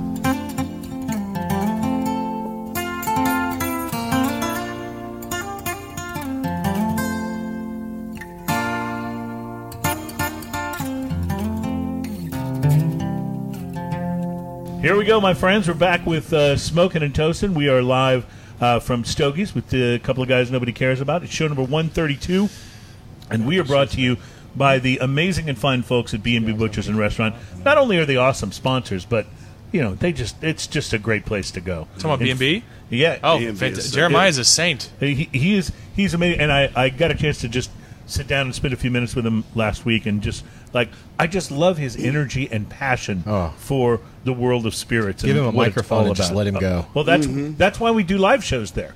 Is because I have to do no planning for the show. We just give Jeremiah a mic and let him go. And I heard this rumor he knows something about bacon. Well, Yeah, I don't know if he knows it or if he knows the people that know it, but boy, man. do they know bacon and great steaks and all of that. They're at 1814 Washington Ave in Houston, and in the shops at Clear Fork and Fort Worth. And you got to try out B&B Lemon. Across the street from the Washington Ave. We always location. talk about going there to eat, but they have that butcher shop there. They are actually a butcher shop. You can go buy a dry-aged steak there Yeah. and take it home and put it on your own grill if you're so inclined, which, by the way, turns out amazing. I mean, Yes. pat myself on the back. I'm pretty good at making a steak, but when you buy that dry-aged beef, it's unbelievable. Yeah. That's one of Totally. the few places that when I go, I go with a group of people, and we get 5 or 6 appetizers. Yeah. Yes. And Oh, yeah. 3 of them are Three of them are different- bacon. bacon. Pork belly, bacon. Yeah. I mean, Oh, it's they amazing. do bacon 3 ways. lamb Let's the bacon. bacon 3 ways. That's what you. that's it. If you're with That's it. a group of people, Absolutely especially, ridiculous. Gotta go there. So gotta good. go there. I like your little, Yeah, what's it, going it on here looks with even that? better as you're using it than it does So just I've laying got around. I've got big hands, but not Ian and Cruz big hands. You guys Yeah. have paws, bear paws. You especially, Ian. Meat hooks. Every He's time a I guitar shake, player. Every time I shake your hand, I second guess my manhood. Yeah. But I got picked up a cigar spike at Renfest, and the cigar's starting to burn my fingers a little bit, and I don't want to have to hold it with my pinky out. So It looks kind of I'm sophisticated, totally actually. jealous. you know, I'm sure people are going to make fun of me. This is the skinny jeans of cigar smoking utensils. No, Speaking it's of not. No, it's not. I know a lot of guys that use those, including Double D. So speaking of accessories, which Yeah, we'll get no, to, but yes. But I wanted to ask you real quick about reviews. You had one other thing you were going to mention, and I hadn't asked you about this, but you had mentioned to me off the show that you thought the reviewer that I read 1/3 of his review, the one that said nobody cared about you guys, that he was also someone who'd written a very critical review of your show. yeah. So my whole thing is I don't need everyone to like me. Not everyone's ever going to like you, Oh, that's especially good because Ian is not, a fan. not a fan. Yeah. That's why I've only been on your show once. Yeah, that's also why you don't like me. But I when you put yourself out there in any kind of social media platform by doing a show or by doing anything, the one thing I don't like is I don't like being misunderstood, which happens, right? So I'll read these reviews not because I need some sort of self-inflated confidence or reassurance, but if I say something wrong, which I often do, ask my wife, I will they'll tell you. The internet will tell you. Oh, yeah. This was wrong. I mean, what's that guy's name, Brian, that will constantly correct things on the Wiki show? Brian. Brian's awesome. The episode with TJ Miller, I said that Nika was owned by Beam, and I freaking know better. I know better. And I make it a habit that I don't ever speak on something unless I know what I'm talking about. But in the moment, during a discussion with somebody, you'll have brain farts, right? I wish there was another word for that. Brain farts. It's just It's pretty I'll descriptive, come up with though. something. Give me some yeah. time. You're great at coming up with taglines. So it's, but yeah. So I started reading reviews, and I got a very constructive review that was totally. I took it as constructive. I loved it, and he actually found me because when you leave an iTunes review, it doesn't tell you the person's name.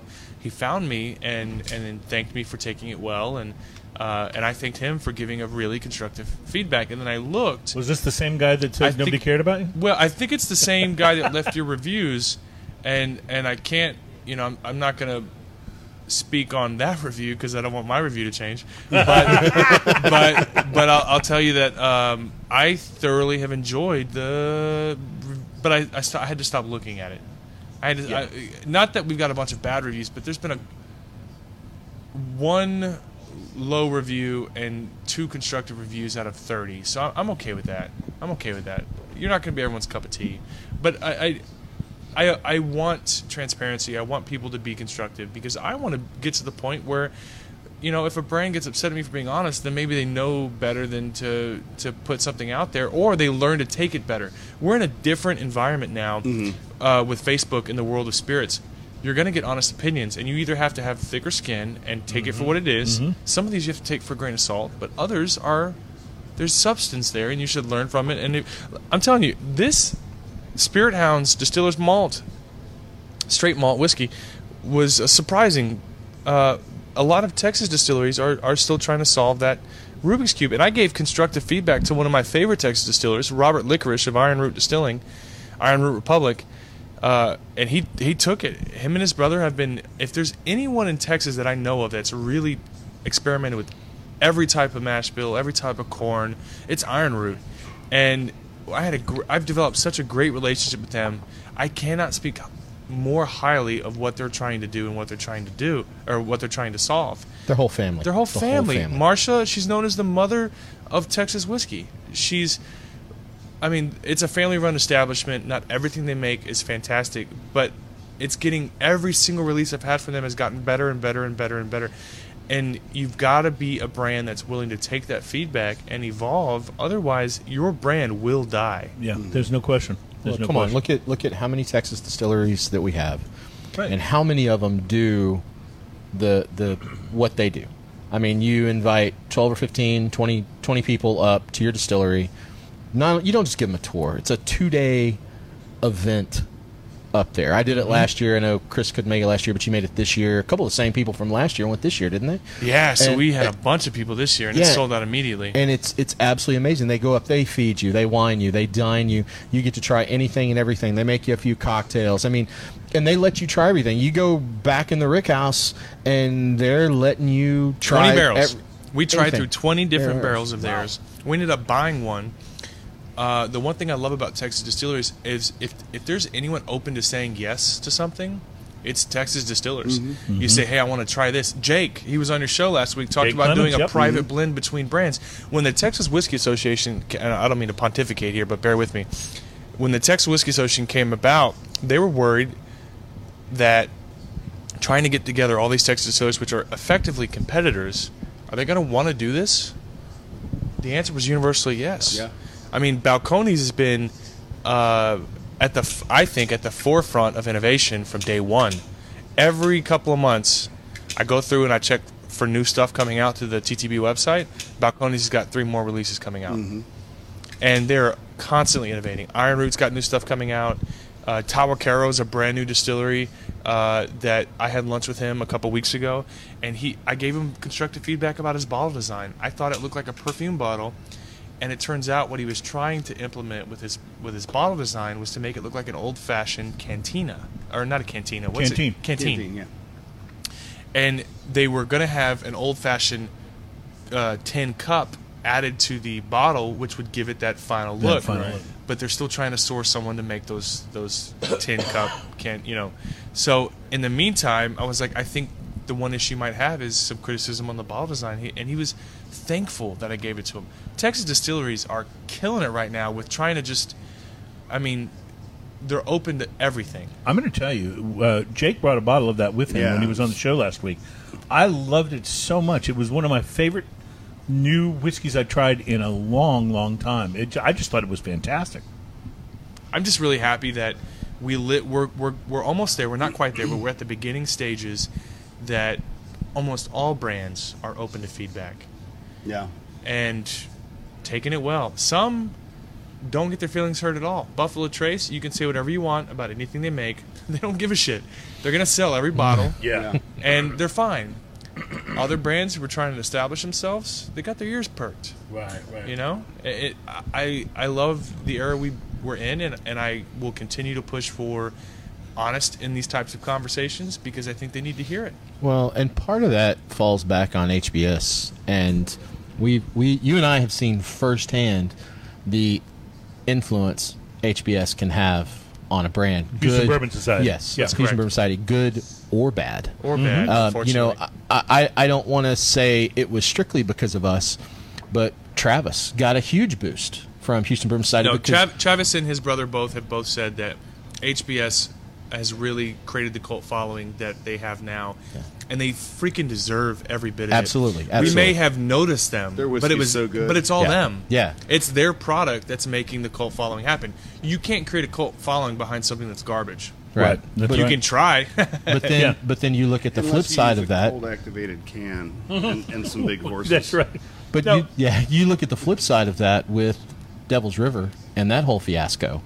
And HBS, I say we, but HBS actually got liquor stores to stop carrying Devil's bars. River. And bars. But that's the downside. The one thing you have to battle with the new environment is mob mentality. Yes. That's true. If you get the right, and it started with craft beer. Craft beer is 100 times bigger than craft whiskey or whiskey period. But what happens and what's happened in the past is you get someone of credible influence assuming the worst in a brand, and the mob mentality jumping on That's and right. tearing them apart when it's not necessarily deserved. No, that's right. And we'll get to some of that when we talk about the Pokemonification. I of can't craft wait beer, for you to talk which about which I just love saying, by the way, the Pokemonification. Before we go there, though, let's talk about this whiskey. This is the second one you've opened from the Spirit Hound people. And this one's a smaller bottle, but this is also a little different proof, isn't it? It's a cast strength offering. Yeah. I'll tell you who's going to love that. Everyone. I love that. Gene's going to love It it. is That's delicious. the one. Gene's going to love the is shit gonna out go of that. Crazy for that. You know, I when- really can't wait to tell him that it was reviewed on the show and we loved it. I really am so shocked that it's as good as it is. When you And have a wireless mic, by the way, you are the one elected to show things to the I'm camera. starting to see that. It's like when you When we're first on a get your single camera. like when you first get your driver's license, you're excited, and then you're the family gopher. Then you realize you drive it everywhere. Yeah. Yep. well, I tell you, This is delicious. Tell me what you like about this. so it's exactly the 90 proof, but just with a bump and everything. Bump in proof, bump in flavor, bump in mouthfeel. It's more viscous. remarkably the same flavor profile wise. Just backing up what you're saying. Yeah, but a little bit more bolder. Yeah, but like on 11. The only thing I'm nervous about, and I hope they take this with a Grain of salt. grain of salt because I don't know what the price is. I'm worried about price. Yeah. Right. With craft distillers, you have a bigger price, but I'll tell you, if this is within that $45 to $50 range, I knowing it's a craft distillery, I'm willing to pay that price. They're either sitting there watching, going, "Yeah, Chris," or they're going, "Oh crap! Why Yeah. did you?" I don't know what the price is, but I'll tell you, it was probably smart to do the $375 because if it's too expensive to do a full size bottle and they're conscious of that, let's do half size bottles Yeah. and it's a little bit more appealing. Absolutely. Again, innovation. I'm excited about this beer. Absolutely. So, Well, I think- Chris, I'm sorry, go I ahead. was just going to say, I think that's one wonderful thing about the market is the fearlessness in the market right now to just try anything. Yes, and I love that in the craft brewing scene as well.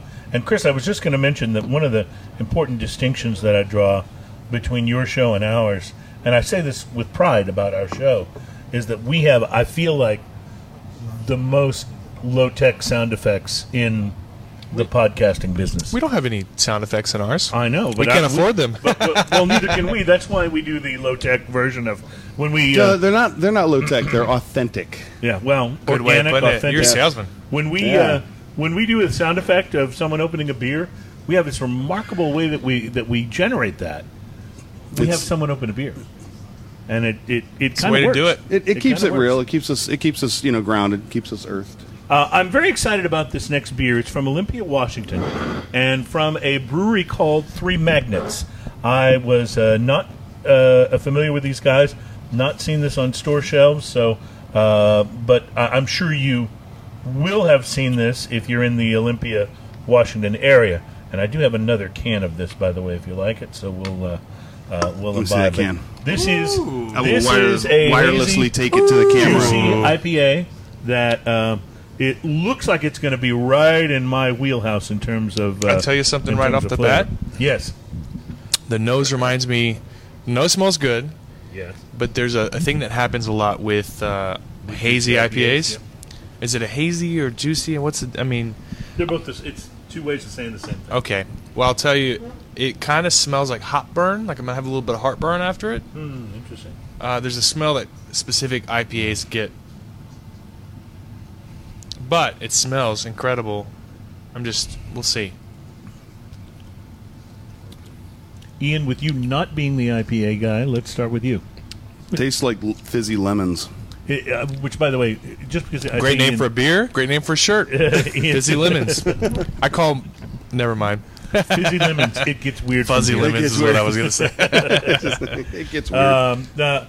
Okay, so my first blush on this is that I'm like overwhelmingly love it. It gives me that juiciness, the beer that's almost like an orange juice sort of vibe to it with a little lemon in there.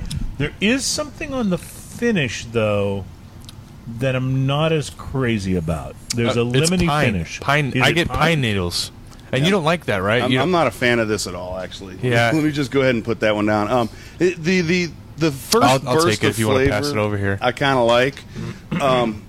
The first burst of flavor I kind of like, and then everything afterwards is not my palate. It's pine coney. It's I like the pine. Reminds me of that's- reminds me of freshly cut lawn. like No. like Well, and again, this is my palate, so a lot of people do like that side of it, but that to me is not a very balanced IPA overall, and it tastes. And I will then the agree it's lemon not finish, balanced. the lemon finish leaves me going. I wish I had something else on my palate. Alan, I know you're kind of in the same neighborhood with IPAs as Ian is, although we've had some when you've been on the show Couple, yeah. that you've really liked. But what's your take on this one? So I'll tell you, my son's 18, going to be 19, early part of next month. If that was available when he was a little boy, I would have used it instead of soap to wash his mouth out when he said something. Oh, he didn't like it at all. That is, it's so. There I are some love it. IPAs I enjoy. Yeah. Very few, but there are some. That tastes like somebody took a bad IPA to begin with and watered It's it got down. now that And it's I- a little past my palate. It's got a little soapiness to it too. So that's Yeah. kinda- I'll agree with the soap, but it also reminds me of the cedar notes. Like it's got kind of a. There's something about it that reminds me of almost like fresh cut wood that's still green. You know, like there's a bit of, sawdust. but it's still green. I like it. I don't love Yeah. it. I like I it. mean, if by green you mean maybe sawdust from treated lumber. Okay, I see. You're picking up a chemical note there. Yeah, Okay, no, so that I'm cheap grain wood you get I'm for your not here- fence. yeah, I'd rather. I'm not here to bash it. That's not my palate. I would pass on that. Brian says lemon fresh pine salt. So I did a Yeah, spill there. yeah, I was absolutely. about to sneeze and I did a spill. I'd rather And drink now I don't- Ardbeg. Now I don't need to spill. I will say that Now's the time to pee on yourself. By yes, the way, by the way, no one will It's- know the difference. You know what they call that? They call that the Ozzy Osbourne. Adam, maneuver. this one's yours if you'd like So, to. because you know that story, right? No. Of course, Ozzy. I Wait, don't- who's Ozzy? Ozzy Osbourne? Just kidding. Oh, come on now. You know, Not Ozzy, Ozzy and Harriet. for years during the Ozfest era, Ozzy, when he was performing, at a certain point during his performance, would take a bottle of water and dump it all over himself. A bucket. A bucket, yes. Yeah, it was always thank a you. bucket. And the reason that he did that is because he was suffering from a bit of bladder control issue. And so by doing that, if he were to covered it pee up. himself, you couldn't tell. That's True. Wow. True story. Didn't know that. So what? Yeah. What does he do if he's got to go number 2? Well, I don't think he has an issue with that. And that's why it's called the Prince of Darkness. And we digress. I will just say about this IPA, I'm a real fan of hazy and juicy IPAs. I like this one. It's certainly not my favorite. The thing that kind of strikes me about it that I don't like as much is, in fact, the finish. The finish has got a little bit of that lemon. I remember, Ian, when we were doing the light beer blind taste test, you liked one light beer because you said it was one of the only ones that had flavor, and I said, yeah, but the flavor is Lemon Pledge. And I get just the... That was Bud Light Lime, by the way. Yes, I get the tiniest and bit the of that from funniest this. part of that Bud Light Lime is no one got lime. Everyone just got lemon. Or, in my case, Lemon Pledge. Well, that just goes to show you can put a lime in a beer and it's great, but you make a lime flavored beer and not so much. Or you can put a lime in a coconut. What's the? What's that? And drink it all up. That's right. All right, so I tell you what, let's do. Let's take another quick break. We'll be back for the next segment. We'll do a couple of whiskeys in the next segment, and then I've got the Swear Jar Porter. Now that I I'm want looking for forward us to to. try, and I know you're looking forward to that. So we'll come back. Plus, still to come, the Pokemonification of craft beer. We'll tell you what that means and why it's a thing, and we'll be right back. It's Smoking and Toasting.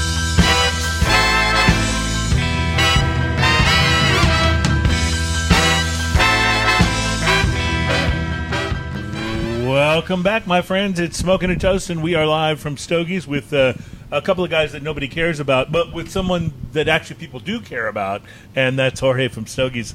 Jorge, welcome to the show, man. Thank you for having me. It's a always pleasure having you guys here. Always nice to have you on, and we love the stuff that you're involved with these guys, and we appreciate your involvement in the Whiskey Sniff last year. That was so fun. Was so much Thank fun. you. Oh, we love doing it. Well, And it was- this year we went a little bit further and created a special cigar for the Oh, for okay. the So, social. right. So Chris has been, dropping me hints about this, and so tell me what we're looking at. This is a special cigar created for the Whiskey Social, correct? It is. It was a cigar that Matt Booth from Room 101 Cigars, Right.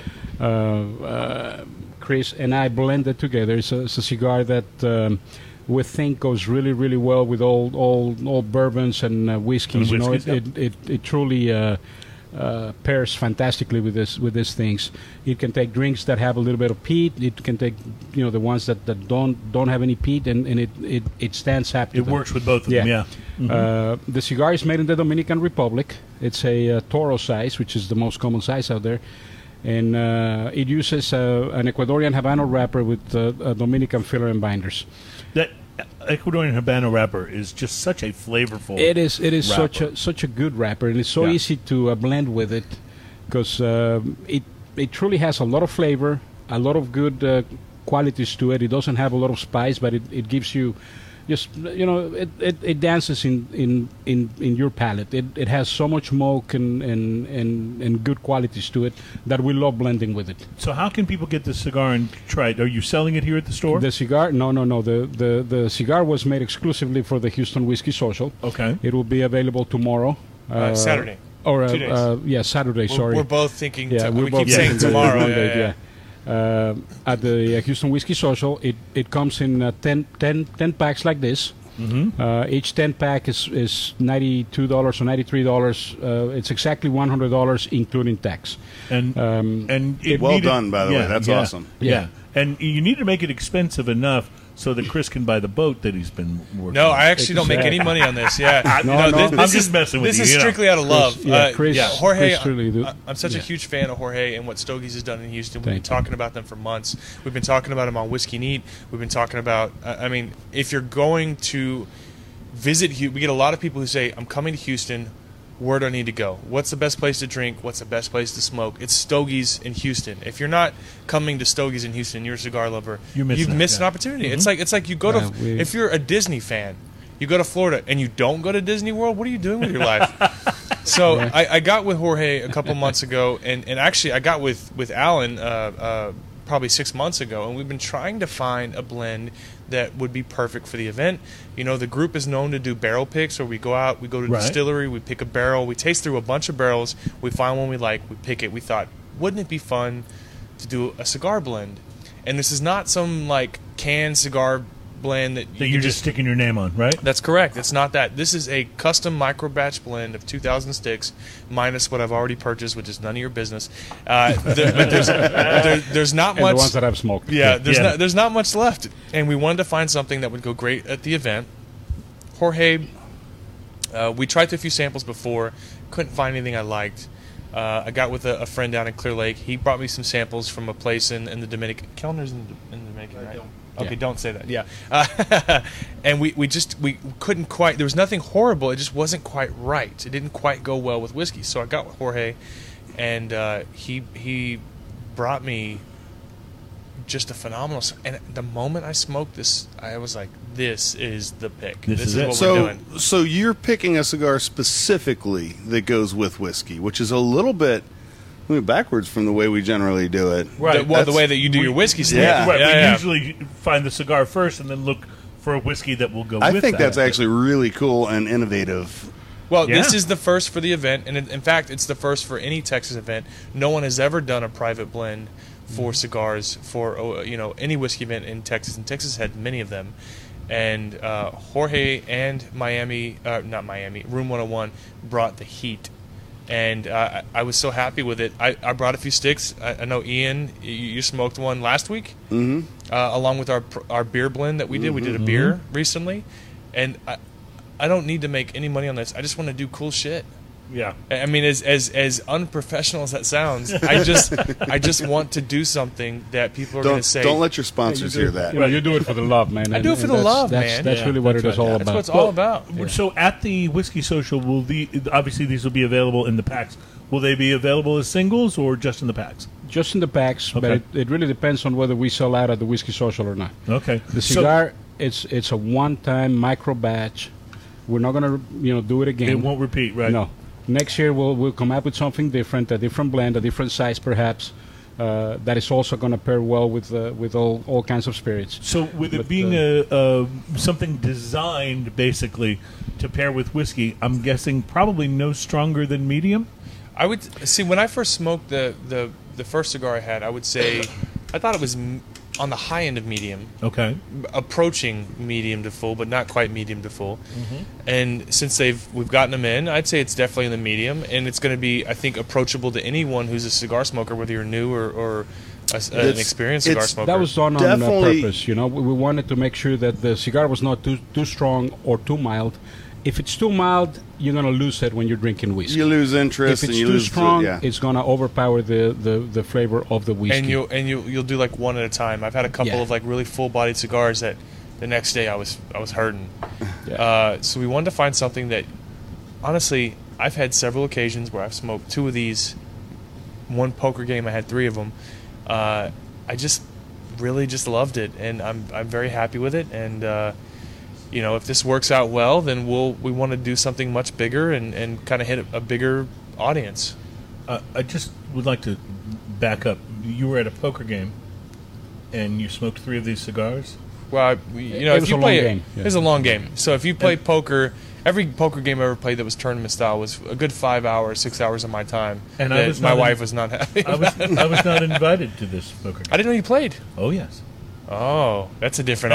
We're about to open a door in our friendship that I think we can't come back from. Yeah, this is entirely possible. Yeah. So Jorge, if there are any of these left after the after the the event, social, yeah. people will be able to buy them here. Is yeah, that right? yeah, we'll be able to. There's only sell one it to- place in Houston you can get it, and that's Stogie's off Westheimer. We'll have it here. Whatever doesn't make it out of the social, and by the way, what doesn't make it, there's only 200 10-packs.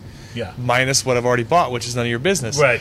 So One of those And is the going ones to be I smoked. mine. and the Yeah. ones that he smoked. those ones. Yeah. So minus that, minus Ian's, minus mine. Yeah. So tell me about working with Matt Booth. What was that like? I mean, he's got a bit of a reputation as a sort of a wonder kid.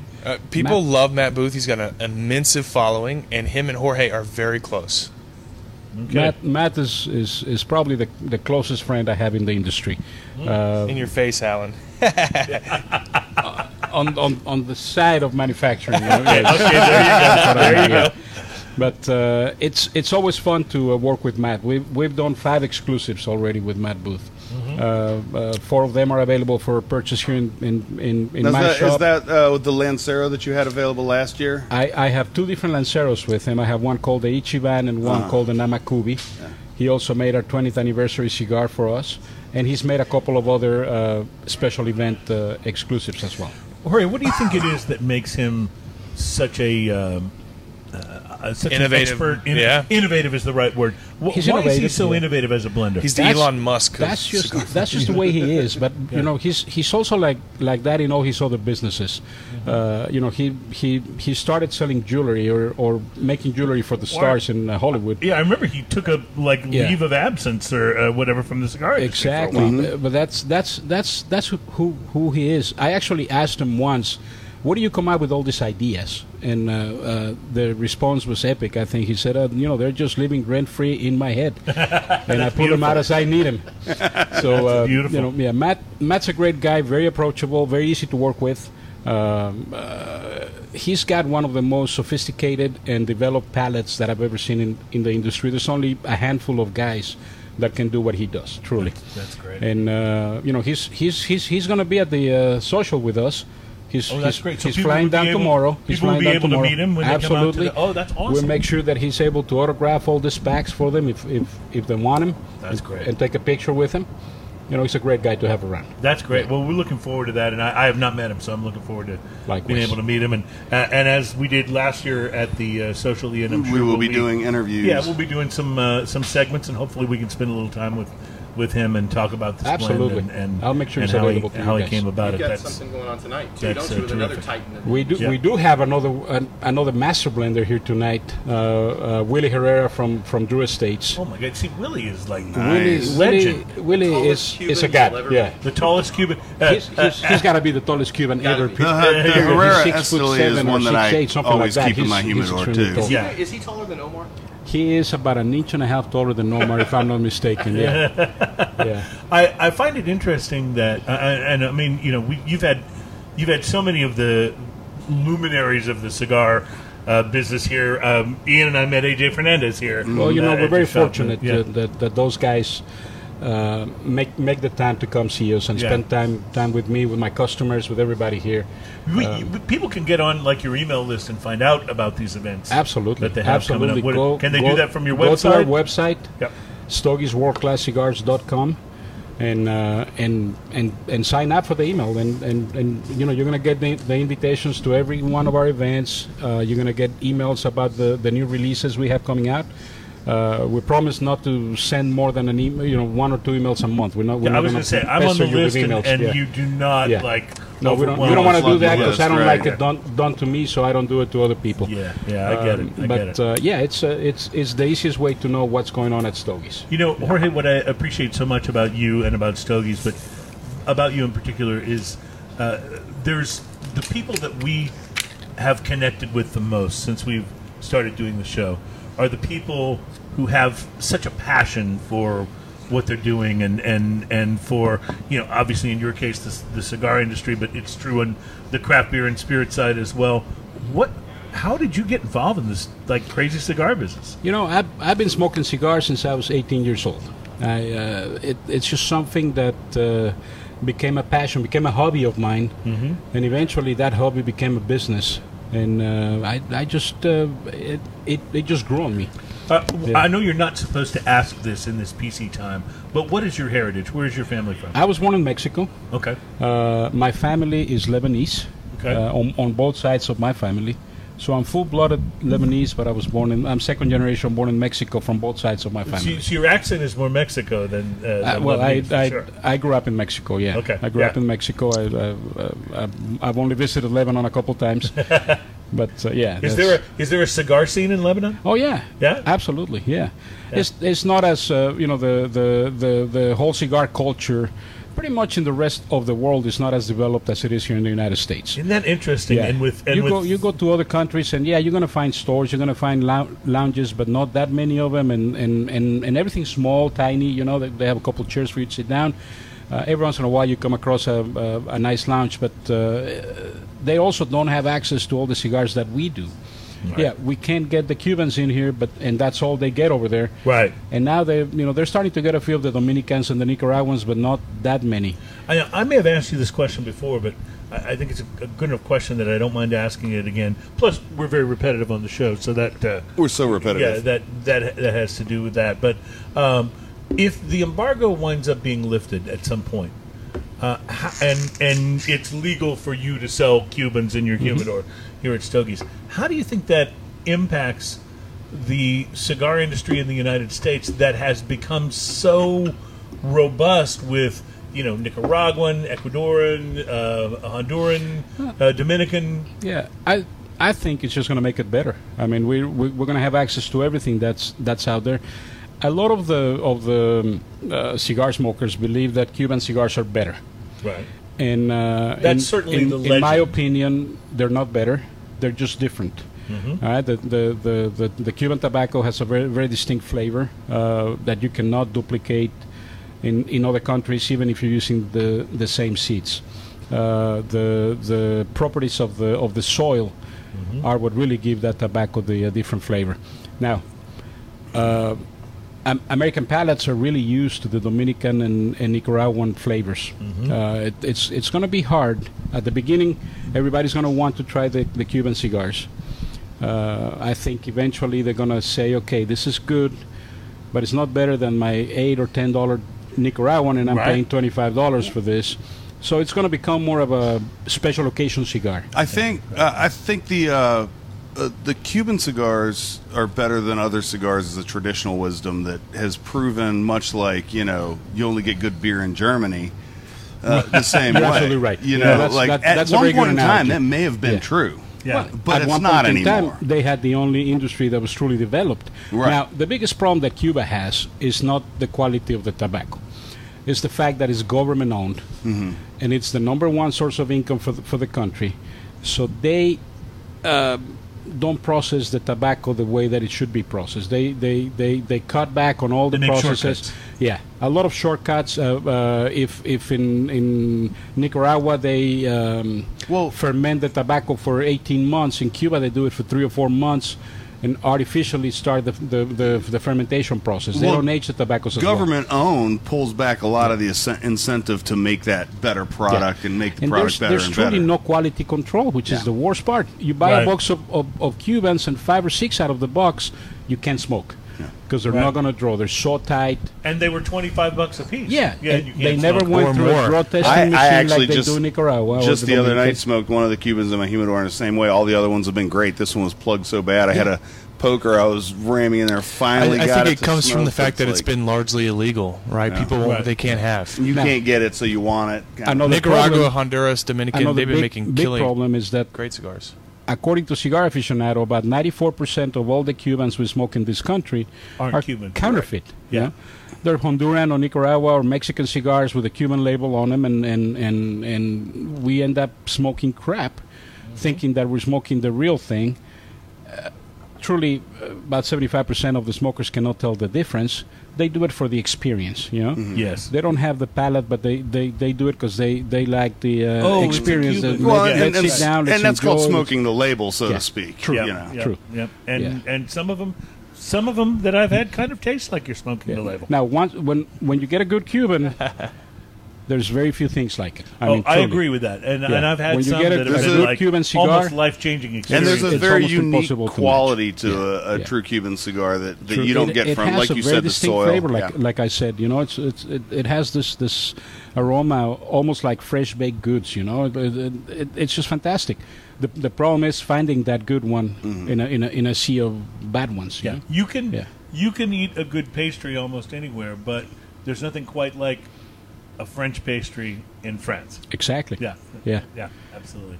Yeah. You were about to pour something, I thought, Chris. Yeah, that I thought opened might this be, Calumet Farm. So Calumet, right? I always. So there's a good Calumet. friend of ours, Matthew Torregrosa, reps a few brands here in Houston, and Calumet does this thing where they call it single rack black 10-year-old. It's a small batch blend of 19 barrels, and it's 10 years old, age stated, for a freaking reasonable price. And Okay. so he is not paying me at all, but I'm a fan, so this is a completely honest opinion. Okay. That's probably Can you the put one number in here? one Sure. drink here at I Stogies. actually am finishing Yeah. up this Yeah, Yeah, Macallan. because people drink it Matt, here. Matt is one of our friends. He's one of the members here in the private lounge, and obviously we like to support him. So this gets poured here in Stogies more than anything else. I will mention about And- being in the private lounge at Stogies. Why don't you pair that with this, please? That's I would love to. That that's would be the HBS social blend? cigar. Yes. Another I'll one just for you. mention being in the cigar lounge here at Stogies. One of the last times that we were here, hanging out with our buddy Alan Denny, we were sitting here doing the show, and in walked Charlie from Half Wheel, who we, promptly had Alan go and, round him up to be on the show, and he came and did a great segment with us. But you meet some very interesting people, is my point, here in the cigar lounge at Stogies. You've got some pretty interesting We got members. we got some characters here. Yeah, that's for sure. Well, it's always an adventure here. You It's never a know great what's going to happen. experience. So we're gonna take a quick break. We're gonna light this up. We'll talk about it in the next right. segment, along with this Calumet, Well- and then we're also going to talk, of course, about the Pokemonification of All craft right, well, beer. But thank you for having me. Thank you I so much for appreciate being it. on the show. All right. We just, I just love your store, you. and And- like I said in an earlier segment, I've been a customer since before it was your shop. But boy, it was nothing. It was nothing then like what it is now, and it's a little different now. How long have you owned it? it's always a pleasure. 12 years. Yeah. Wow. Yeah. Well, I have not been smoking that long, I don't think. Yeah. Well. No, 12 years. about But- 12 but years. I've been yeah. a customer for 25. Yeah. I was a customer of the shop before we decided to buy it. I was yeah. talking about Yeah. that before. I Yeah. used to come in here and, Yeah, it was a tiny little shop. It was a tiny little shop, Oh, yeah. but it was just fun to 1,200 come square in feet, and but it was fun fun. to come in and Yeah. talk cigars with the guy. Absolutely. You know, Richard was the guy I remember. No. I don't remember his last name. Howard That's- Covens. Wow. Okay. Yeah. Yeah. Yeah. I remember he was an odd dude, and I say that with love. Well, But have you ever met Jorge? But I was going to say, I've since met plenty of odd dudes, including some Well, that there's nobody a knows lot- about. Look at the table right now. Listen, Yeah, right, yeah. there's a lot of great odd dudes out there. Yeah, what And I I'm- love, and I'm coming definitely in one of them. And talking, I was new to cigars at the time, and some of the first stuff that I learned about tobacco and cigars was from just having conversations with him. What was your first stick that you fell in love with? The first stick I remember being in love with was a Romeo and Julieta. It was a Churchill. It was just the standard. It probably had a name that I'm not remembering, but it was just kind of like their standard blend. Sure. And Reserva Real. Churchill, that just became my go-to when I first started smoking cigars, and then I tried a Dominican Monte Cristo No. 2, which became a favorite as well. Do you remember mine? The first one I ever. I bet you could guess it. God, we talked about it. It was a Rocky Well, vintage 90. 1990. Well, Rocky that's a Patel was my great first cigar. cigar that I Great was cigar. like, this. I like cigars. Well, So and I I've told that story before of meeting Rocky and him giving me one of those before it was released, back before there were Rocky Patel cigars. To this day, that is still thing, and it's wonderful. in Rocky's top 3 selling cigars. And The interestingly 1990. enough, and it's been a few shows and I back enjoy the now, 92 Yeah. too. but I smoked one again and reviewed it on the show, and the gist of my comments was that with all that's out there now, with so many of these brand new, crazy boutique things, and as good as some of them are, don't sleep on going back and smoking those classic Rocky Patel Okay. 90 and 92s. Absolutely. They're amazing. Can I speak to this that I just let up? The initial light on this is like toast right at the perfect edge of being burnt. Oh, is that a good thing or No, bad? that's, That's a a great wonderful thing. thing. That's a great thing, yeah. That's a wonderful like thing. right there, right at that perfect edge. It just So one thing I will say about the cigars that initially the first thing I pulled from it was a perfect draw. I've had no less than 25 of these. So you're and about to tell how us many you bought. boxes or how many no, packages? no. I still have quite a bit, but I've smoked probably a couple dozen of these, and the draw on every single one has been consistent. The draw on and this perfect. is effortless, and I use the punch. And it's such the an factory important that makes that for Matt Booth is a fantastic factory. It's a little factory in the Dominican Republic in Santiago Yeah. called Ventura Cigars. Oh, Oh, they, yeah. and they make cigars for a lot of different manufacturers, Caldwell and Room 101. I mean, they make a lot of stuff. Wow. But quality is one thing you're always going to get from them. Yeah, the La Barba. It's also great smoke that comes out of that factory. So I'm excited to light this one up. I'm going to do it in the break, and we'll be back with more about whiskey. And I'm already excited about talking about this. Absolutely. And of course, the Pokemonification of craft beer in this final segment. We are smoking and toasting. We're live at Stogie's, and we'll be right back.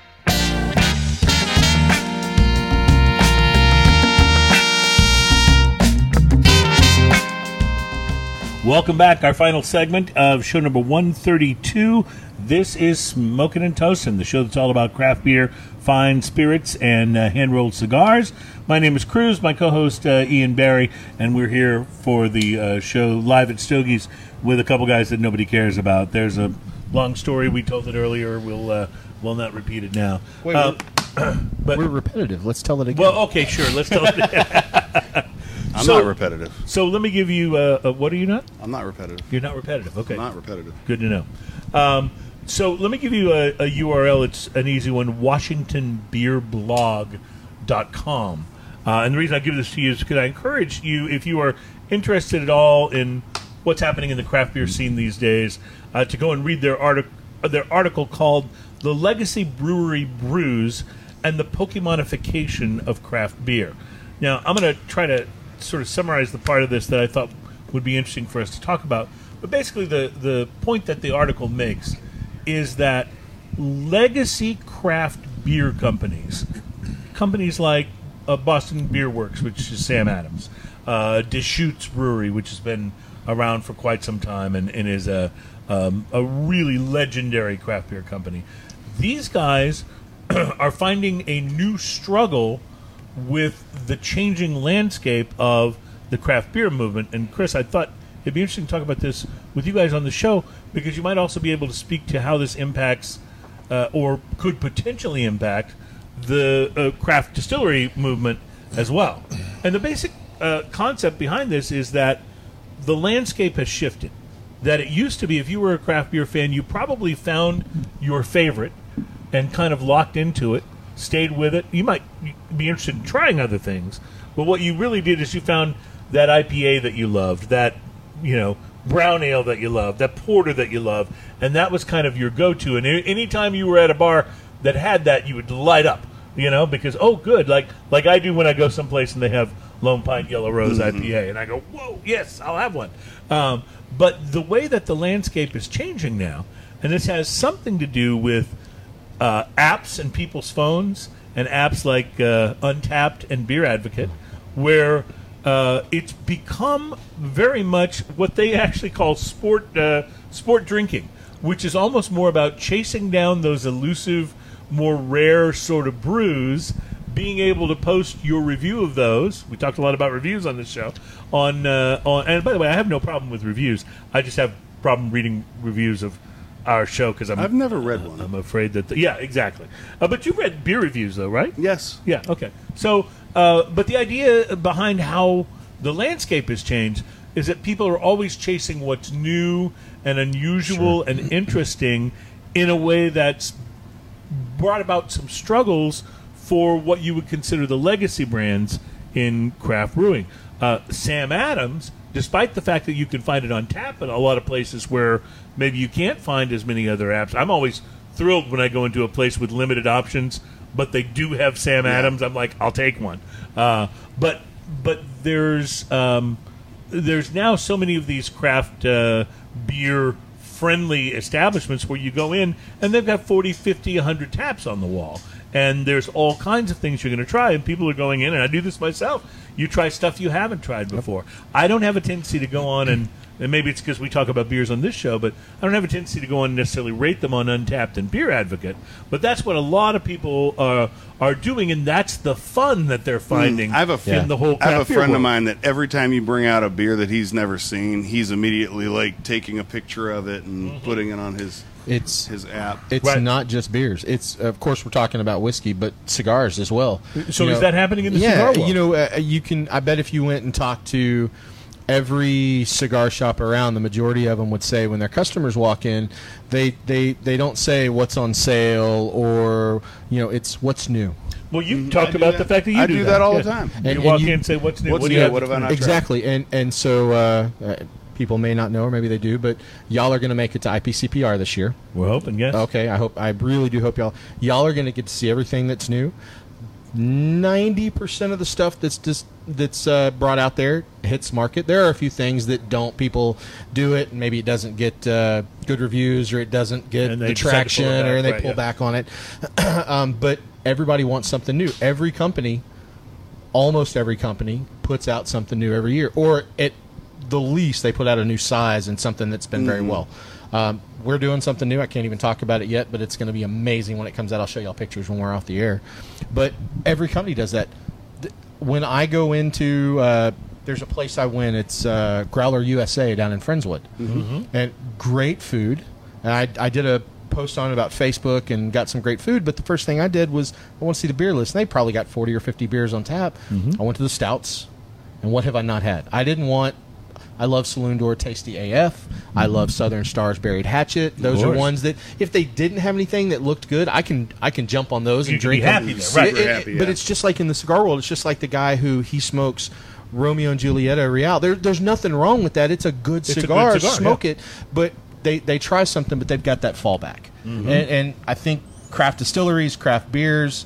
I'm not a gin guy at all, but Travis at Whitmire's makes a gin that is good, and I enjoy it. Travis is like, no, you're going to try this. The first time I was up there, and it was great. I'm looking forward. I saw you bring that in. I'm Yeah, I looking brought forward some to from trying it. Treaty Oak. Treaty Oak's killing it right now. I don't think it's the same for Texas distilleries. The beer craft movement, again, let me say this and then let me shape it. That's what he does. He does. Yeah, he's good I at it. have to. I have He's a to sculptor. because I He has stick my to spit it out and then turn it into yeah, something. I got to throw up on somebody and then apologize after. It's all about the cleanup. You can just spill your beer. Yeah, no, I'll leave that to you. Texas distilleries and just craft distillers in general are trying to come out with the next thing, but more often than not, it's still being shaped. The painting is still being painted. Whereas craft beer, there's a great saying by Frank Krockenberger from Beam. I love from Maker's Mark. Krockenberger. Frank said you can open a brewery, fail as a business, and close that brewery before you could ever open a distillery. Well, that's true. Yeah, so the idea, you can come up with a craft beer and knock it out in a week and a half. And if it's good, you can scale up. Mm-hmm. And I know that I'm dumbing this down to like, I'm No, underselling but what this. you're saying is totally true. Distilleries, you've got to distill, age for years, hope that it's good at the end of those years. You know, there's something called élevage, which is a French term that's used in cognac, meaning to raise, which means you check in on that barrel every few months, you taste it, see how it's developing, move it to a different side of the warehouse if it's not complementary in the warehouse, the part of the warehouse that it's currently in. Iron Root talks about they have a sunrise barrel or sunshine barrel. I forget what it's called, but they had in their barrel warehouse. They had a barrel. Their warehouse has a set of doors on the right side, and the doors, like most garage doors, have a window. And this one window was shining on this barrel while it was aging. The sunrise barrel. And when they would check in on all the barrels that weren't hit with direct sunlight, it wasn't quite as interesting as this one barrel that just kept getting hit by sunlight every day. It was getting hit with sunlight, and it's so much different than beer. And unfortunately, I don't think it's the same thing. I think with beer, you're gonna, Or maybe fortunately, I don't know. This could be a good thing. fortunate long term, right? But it's Right. it's one of those things where it's this is completely un PC, but I'm going to say it anyways because it's your show and not mine. It's like when you adopt a kid. That's why they like coming. You don't know. This is why they like coming on our show. Yeah, you don't know what that kid, what history it came from, how it's going to be, where it started from. You hope that you raise this kid and it's healthy and normal and there's Not a no mass murderer. Yeah, with beer, you can tell if it's good immediately. You know what I mean? Relatively immediately. It's not the same thing. You don't know. Craft You don't know how breweries- good that whiskey's going to be. Craft distillers are not viewed the same way that craft breweries are viewed. Okay, but the article makes an interesting point. It says there's no social media cachet in posting a photo of your Samuel Adams Boston Lager on Instagram. Yeah, no one gives a shit. Right. Correct. Even though it's a great beer, and it's been a great beer for years. It's That's like just saying that yeah. food is good. Right. Everyone's familiar. It's just like, you don't earn any street cred by checking into Deschutes Brewery Black Butte Porter on Untapped. Although, again, still a damn good beer. Great beer. You know? Always loved it. So there's don't you think there's a similar thing in the whiskey world? I mean, I'm trying to think It of... happened with Copper and Kings. Yeah. Copper and Kings, I had a discussion with Fred Minnick a few years ago, or last year. And Copper and Kings is killing it in Texas. American craft brandy is doing very well here. Right. But in Louisville, where they're based, they don't sell shit. Because they're... It's a bourbon-centric environment, and people aren't open-minded to branching outside Yeah, their knowing comfort your zone. demographic has a lot to do with it. I mean, Yeah. the episode I did with Joe Heron, who's the most hospitable, fantastic individual I've ever had to deal with, the name of the episode that he did on my show was called a Madman with a Plan or something, where the idea that it's complete crazy to go to a group of investors and say, hey, I want to open a distillery in Louisville. Oh, you're going to open a bourbon distillery? No, I'm going to open a brandy distillery. What? There are Right. no brandy distillers in Louisville. And they pulled it off. They pull off the craft brandy movement. But craft whiskey is still largely struggling. I mean, there's a running article in the bourbon world where they go through a couple of tropes, a couple of commonalities that need to be addressed. And one of them is, no, your craft whiskey is not good. Quit saying it's good. Because craft whiskey is largely viewed as not being perfected yet. We're still very young. Craft brewery, different. It's like dog years versus human years. Whiskey needs human years to develop. The article talks about Steve Luke, who opened Cloudburst Brewing in 2016. And when he opened the brewery, he said he'd never make the same beer twice. Now, people told him he was crazy. Ingenious a brewery does without that. a flagship beer. Guess what? With a few exceptions, he's remained true to his word, and his brewery is wildly popular because he's always Innovating. pushing out what's new. That's what and what's Ingenious is different. doing Well, right out of there- our back door. there- Ingenious. Uh-huh. There are different mentalities about that. There are a lot of people who find something, and that's what they drink. And you touched on this earlier, where you find your craft brew and you go, "This is what I get every time I go to the store." I've always been, what's new, what's happening, what can I find, and it does lead to a little bit of, when you look back at your old brands and you see the old standards like the Boston Lager and stuff like that. Like, I enjoy those every time I go to a place that doesn't have a lot of other stuff. I order that. That's my go-to. However, I don't generally go buy it, and that's a detriment to that company just because there's so many options out there to try stuff. Well, let me make a point. I love this cigar. This is the cigar that. But you love everything. Well, that's true. Or I've been accused of that.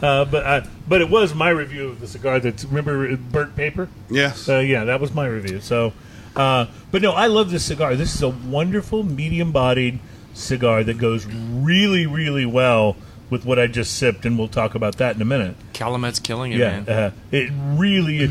This is a cigar that I would love to make a regular part of my humidor rotation. You better buy a bunch of bundles when you're at the social. Yeah. Right, I won't be able to because it's a limited release. So as a consumer, I'm loving the experience, but I'm a little bit frustrated because I won't be able to add this to the, H. Upmann by AJ Fernandez and some of the other things that I buy regularly. It's a one-off, yeah. Right, this one's and I'll be honest with you, it was kind of news to me. Jorge was just on. He said that next year it'll be different. I would love to scale this up and do significant. I would love to do a second batch of the same thing at a much larger scale, just simply because I love the cigar and I'd like to have it regularly available. So herein lies the problem. One, going to something you said about Ingenious, is I love their stuff. But I get frustrated because I'll go up and find something I really fall in love with, and it's like Buffalo Bayou, same thing. I get their limited releases, Oh, they're and limited, I fall in yeah. love with it, and I'll And then stop. you can't find I'm it. hitting Total Wine, scooping it up so I that don't I can think- have 10 bottles in the fridge. I don't think anyone in Houston does as many limited as they No, do. They're they do, and they do some crazy ones. so and many ones, and yeah, some of them yes. are really good, and we've tried them on here. Some are really good, and some of them not so much. But hey, I'm going for it.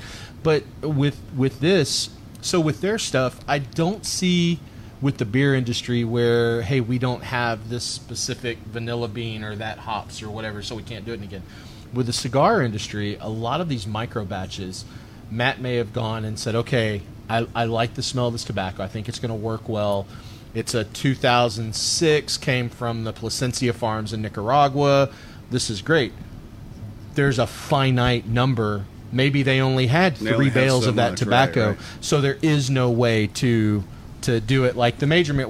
Our tobacco is sourced with EP Carrillo. We don't have farms.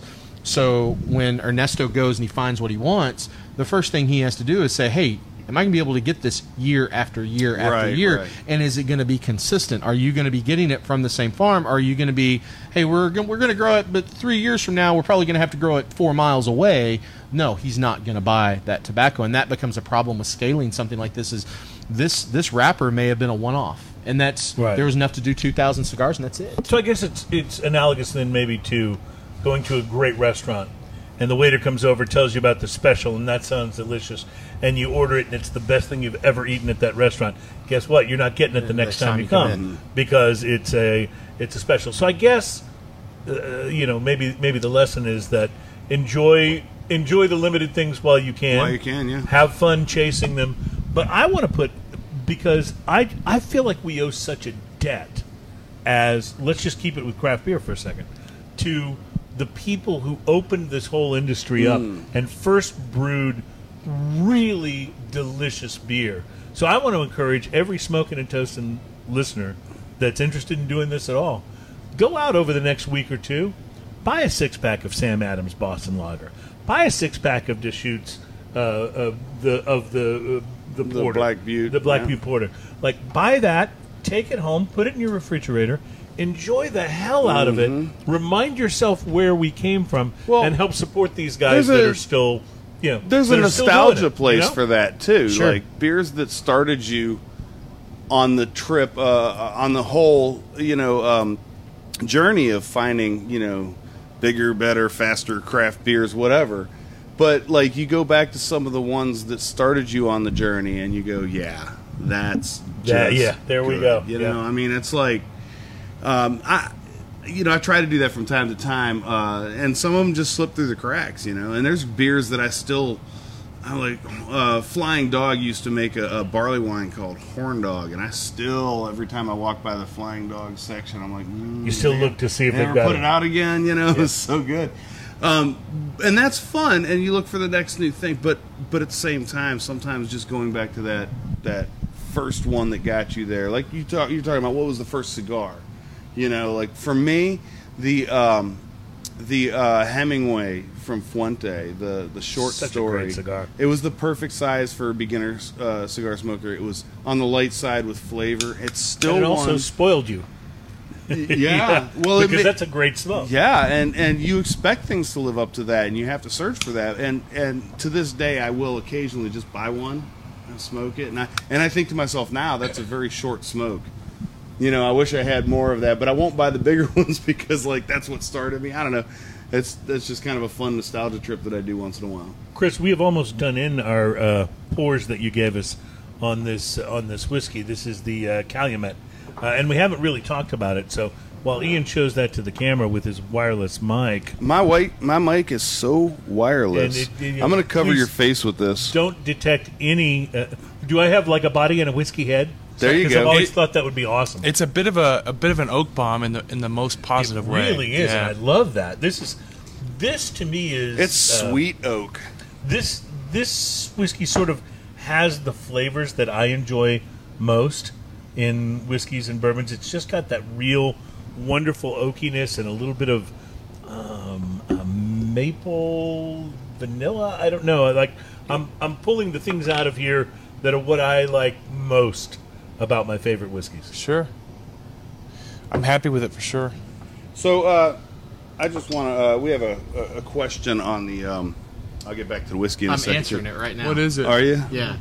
As a new cigar smoker, I have a question. Wouldn't all cigars have mild variances depending on particular harvest years / dates? Could this cigar be closely replicated? Do you want to go ahead and answer that? Yeah, I just answered, Matt, and absolutely. The thing you have to realize is soils change, things change. Most of the major farms, when they're growing tobacco, it's a rotation. They grow a season of tobacco. It's a crop. And then tobacco is a very, very nitrogen-rich plant. Right. And so it sucks the nitrogen right out of the ground. And this is also another problem that Cuba has, is they're just growing as much tobacco as they can. They've sucked a lot of nitrogen out of the ground over the So years. Nicaragua and the Dominican, what they do a lot of times is they revitalize it with corn or soybeans or sorghum or right. multiple things. When we were out at the Aladino farms, Sorghum. they talked about how Sorghum. they rotated the crops and planted the sorghum and the different things in order Exactly, to, and so to you got revitalize the soil. Yeah, you got a season of tobacco, season of sorghum. Season of tobacco, sorghum puts the nitrogen back in, tobacco sucks it out. Nitrogen back in, on and on and on. But as long as you're doing it and you're consistent. Now, if you were to do tobacco, sorghum, tobacco, corn, tobacco, soy, you might get some differences because I don't know, the nitrogen variances. But as long as you're keeping the steady rotation, the soil's the same. There's no major, maybe if you get a hurricane and some things change, yeah. But because You're every able to get cigar, many of the same qualities, though. no one makes a cigar and they use all the tobacco from the exact. So you'll get a Nicaraguan Puro, which for those of you that don't know, that means all the tobacco comes from Nicaragua. But you get it from different regions. You're going to have it from Esteli. You're going to have it from Jalapa. You're going to have it from here. You're And going to there's have it from going to be there. variances from And there's depending on going to be where it came variances. from, of course. If you were to make a cigar Nicaraguan, all from Esteli, then yes, you would definitely be able to taste some different nuances. But when you blend it up, the binder is totally different than the wrapper, and you get all that. Your palate is going to have to be so refined to taste those nuances that it's going to be very Well, there's a unlikely that you genius in can. blending like that. Well, because yes, these are the guys that have those super refined Exactly. palates. If you- are these blenders who are working to go for the same flavor combinations that they had in the previous year's if you vintage. liken it to cooking, imagine making spaghetti sauce, and you always get your tomatoes from one particular place because they're the best. And then all of a sudden that place doesn't have tomatoes. You have to get them somewhere else. There's going to be variations. Sure. But being able to adjust the other parts of your sauce to make that still taste Sure. the same or as close to it as you can get is what we're talking Your about. garlic was the same, your salt, your pepper, your onions. Which is, that's its own. That throws back to terroir, right? where they're grown, who's been growing it. There's like this belief that where you get your grain from speaks to the end result in the glass. And it happens with food constantly. It definitely happens with whiskey. I'm sure it happens with beer too. But So, pulling back to Calumet, this is delicious. It's great. It's really good. And I was just going to mention, you talked about terroir, and one of the big trends right now in craft beer is knowing more about the hops and the source of the hops that are going into the particular beer that you're drinking. And you see, we reviewed a few weeks you missed back. it, but he pulled out all the glasses to his side of the Ian table. kept all of the porter glasses to his side. We reviewed I was like, where'd the others go? And I'm like, oh, they're all over there in front of Ian. we reviewed the really going on Wolfpicker here? porter from Odell. I'm sorry, the Wolfpicker IPA from Odell's recently, and the all of the stuff on the can. You know, when you read about the beer, is about knowing your hop farmer and knowing about the farm and the conditions under which the hops are grown. And I think this is a trend that you're going to see more and more of in craft beer, is really focusing in on not just we used Citra, we used Amarillo or whatever Galaxy the different or- hops are. Right. But here's where it came from, here's the conditions that they use, which reminds me very much of the cigar world. Yeah, and it's funny, when we were talking about the first time when we were talking about doing the cigar, and we knew, hey, what's the blend? And You were right about Chris, by the way. He has a bladder the size of a pea. so hey, we'll just dump a bucket of water on you. I was and you just pee at the table. I was actually watching him to see how long it was going to take him to say, heck, I'm going. Not long. Did I take your cigar, or is that yours? No, That's Chris's. He that's just said it now. Chris's, which you just said. Okay. So, we were talking about this, and Chris wanted to know the blend in Ecuadorian. Basically, the wrappers. On a cigar, realistically, unless the binder's super cool, the wrapper's all you need to know. Right. Because 60 to 80, depending on the Of the cigar, flavor, percentage of the flavors coming out of the wrapper. Yeah. The filler's just there for filler. It's there to make sure the cigar burns. It's to give you a little oomph. smokes It's- properly, yeah. Yeah, it's not there for the flavor.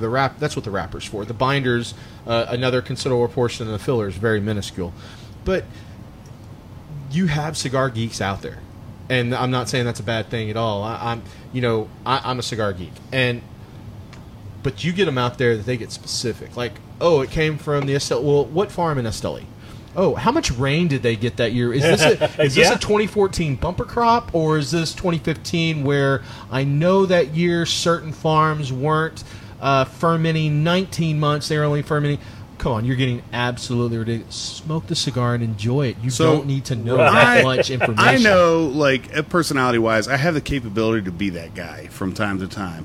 But what I really do, especially with beer and cigars, is I just remember cigar good, Right. beer good. Exactly. And try and enjoy it.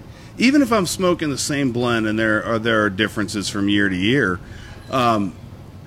I try to remember, you know what, this is just a good cigar. Does it have to be the exact same? No, I wouldn't expect a chef to make the same dish Exactly. every single time, exactly the same no matter what. That takes some of the fun out of it. And that's McDonald's. That's Yeah. Luby's. That's those kind of things. I'll tell you. But, you go to a really nice restaurant, and they use the high quality food, and you expect differences, and you Sure. rejoice in them Yeah. to do a degree. I'll tell you something we're going to see if it does ever open up for Cuban cigars, and everybody talks about Cuban cigars and being able to smoke a Bahique or Monte No. 2 and that being able to buy them here, that'll all be cool. Y'all talked about that with Jorge on, but I'll tell you what's going to be really cool is, and this is the part of it no one talks about. I know for a fact manufacturers that are sitting on bales and bales and bales and bales of Cuban tobacco. So imagine you've got company AYZ that makes a great cigar. It's one of your favorite. And they're a great manufacturer, and everything that you smoke, maybe certain things don't hit your palate, but they're good cigars. And imagine all of a sudden they can do a Connecticut broadleaf Maduro wrapper, which is one of the most popular wrappers in the world. And is awesome. And then it's got a Cuban binder with Cuban, Dominican, and Nicaraguan filler, made by this company. It's not a Cuban. It's not your Monte Cristo No. 2, Cuban Puro. Right. But when you get to be able to start mixing, Start blending with that. oh yeah, that is That's going gonna to be open things up. amazing. And the general consensus is when Cuban cigars come in, there's one company, Altadis. Nothing wrong with them. They own all the distribution rights worldwide for Habanos SA. They actually own part of Habanos SA with the Cuban government. Right. And so their stores, the Monte Cristos, are probably going to be the first ones to get all those Cuban cigars. And Interesting. there's a good chance that when we are looking for Bahiques, that's where you'll have to go Right. first. Right. Later it'll open up. But the other stores, places like Stogie's and Maduro's and Cigar Time and Cigar Town, those places are going to have an EP Carrillo that may have some Cuban tobacco, or a AJ Fernandez that's got some Cuban. Those are going to be the ones that are going to be. I think those are going to be the creme de la cremes of cigars because they'll be able to blend with everything, where the Cuban government's not doing that. Well, and you're talking about master blenders here, too, Absolutely. like guys that have proven themselves Yeah. without the Cuban tobacco. There's when you talk about master blenders, there's a handful of them that are left alive of the old school regime. You've got Carlito, you've got Lito Gomez, you've got Justo's father. Justo and Christian's dad, who's he's not just a Julio blender. Arroyo, yeah. Julio's not just a blender, but a grower too. And quite a character, by the way. Absolutely. Adam, Quite a our producer, I fantastic think guy. beat him at Domino's. But- Did you win that? No. Oh no. Sorry, Julio won. And then you've got some great blenders that are still young. They're up and coming. AJ is one of those guys. Kyle from Warped, absolutely amazing blender. Willie His Herrera. I've been stuff- liking a lot of the Warp cigars. You look at some of those guys, and their palates are super refined. But the old school guard, and even some of the new ones, when they're able to start blending that Cuban with Nicaraguan and Dominican, it's going to be amazing. It's going to be some of the best cigars we've ever seen. So the show is obviously running really long today, and that's what happens when you get people on that no one cares about. It just goes on forever. I wanted to mention that this porter It's fantastic. is crafted by Barrel House Z from Weymouth, Massachusetts. It is actually brewed and bottled by Dorchester Brewing Company in Boston. So it's a see that? collaboration, and it is a really interesting milk. great. Can I great. see that? He says. Can I see that? I think he wanted to examine the label. So I this spent is, about a second on that label. this is a milk porter, and I'm actually looking at it now. I was going to put it on the camera. I'm taking it that you guys are Happy with it, for sure. responding well to Y'all the do your Barrel House IPAs, Z. we do our porters and Yeah, stouts. well, I'm loving this Listen, as well. I'm a porter and stout fan. I mean, our beer that we just did was a barrel aged it's great. stout. It's yeah. almond joy in a can. Yeah, I've heard Hey, about how this much of beer. that are we going to have at the social? none of it. None of it. None? And I guess we could have thought about that, but I didn't think about it. Oh, Because well, you kept it all for yourself, like so the cigars. Anybody that's watching, I apologize that I've been lying to you because I really thought some of that was going to get poured at the social, and I've been telling people it So, was. Fortunately, not. It must be cool to be Chris Hart because you go and you do all these, you do all these specialty brews, you do these special barrels, you do these special cigar blends, and then you keep most of them for yourself and take a few of them to the soda. We're going to have to do No, an no. episode called Being Chris Hart. Right. Being Chris Hart, I think it sounds like a special on Bravo. I think we should do a Facebook Live from his house and just walk around and look at everything in there. So we try to. I mean, there's a lot of conflation or a lot of overlap that happens between the social and the Bourbon Society, but we try real hard to keep things as separate as possible because anything I do with the Bourbon Society is not for money, and the social is clearly a second And job. people forget that. Yeah, and I don't want to, we're releasing a little bit of our Copper and King's pick at the social only because it's yielding something like, so a typical barrel normally yields about 25 to 30 cases. 30 is on the heavy end. We've got a couple of barrels of Copper and King's brandy coming out that are yielding 45 cases. And I'm sorry, go ahead. well, we're going to be releasing some of it at the social just to kind of make a dent in it, so that when we release it for the group citywide, it's not as difficult for a store to bring in and sit on if it doesn't move as fast. So let me ask you this, and then we got to talk about this accessory, and I think you should probably pick one more whiskey for us to sample. Oh, listen, I'll tell you right now, I'm probably done. Oh, really? But I'll find something for you. Okay. It's his daughter's birthday, and Oh, when he okay. leaves, he's going to. I've got a family dinner to get to tonight and a meeting before that. So Oh, wow. Oh, well, you're all not right. going to Rosewater tonight? no. Oh, Well, so while you're picking that, though, let me ask you this question: do you think you are a whiskey snob? Yes, he is. And No, and, not at all. I think. and I if think not, bullshit. why I'm not a are you snob. not a whiskey snob? Well, okay, What keeps you from that? I would argue that scientifically, when you want to make an acclamation, I mean, or an affirmative statement, there's a saying, and it's an old saying. It's basically anything that is asserted without evidence doesn't need evidence to be dismissed. Okay, and but I'm this is not butchering an that. episode of Law and Order. No, what I'm saying is if you're going to call me a snob, or if anyone wants to call me a snob, give me a reason. If you don't have a reason, then really you're just you're talking out of your butthole. So Does can we say your- butthole in the air? Yeah, well, No, Butthole? you can't because you're talking directly about your butthole. You're not calling me a butthole. That's for calling correct. You a That's whiskey correct. snob. That's the Say what- radio. That's radio you can say censorship for whatever you. want. Yes, you can say So whatever you want. no, I am very open-minded with spirits. I love everything from craft to non-craft to new to, I've even defended Macallan for simply the seasoned cask debacle, which is something we can talk about at a different time. But I'm not a snob. I'm the most inclusive person that. Listen, this is going to be a bold statement. Let me say it, and then let me shape it. and then he's going to shave He's it. gonna Yeah. shave it. I think that if there's anyone in Houston that is, I think it's going to be hard pressed for you to find someone in Houston that's more inclusive than I am, which is why I'm not a snob. Okay. There are some things that I dismiss as being bullshit. Well, we all do. We all do. Do you think Wade is a snob? I think he can be. I think Wade has a very I hard. just wanted to put him on the No, spot. Wade- I didn't Yeah, really. I He say- just wants transparency in the industry. That's but, right. But That's that's right. not. Well, sometimes Wade is the most moral person I know when it comes to and spirits. I did not like him at all until we actually got to hang out. And now I fucking love it. And if Wade sees something about your company that's immoral, he That's takes not it. transparent. Well, not just no. I'm not talking about that. I'll give you an example. Is Widow Jane. Widow Jane was a brand that was fantastic whiskey, but it was famous because it advertised that they were pulling their water source from the Widow Jane mine in New York, and it ended up being a complete lie, complete nonsense. And since then, the brand's been bought out by a different company who's all about transparency and honesty. But because that original company sold their brand off lies, Wade is like, no, screw you. So Wade can be a little pushy when it comes to the morals behind a brand, like the Devil's River thing.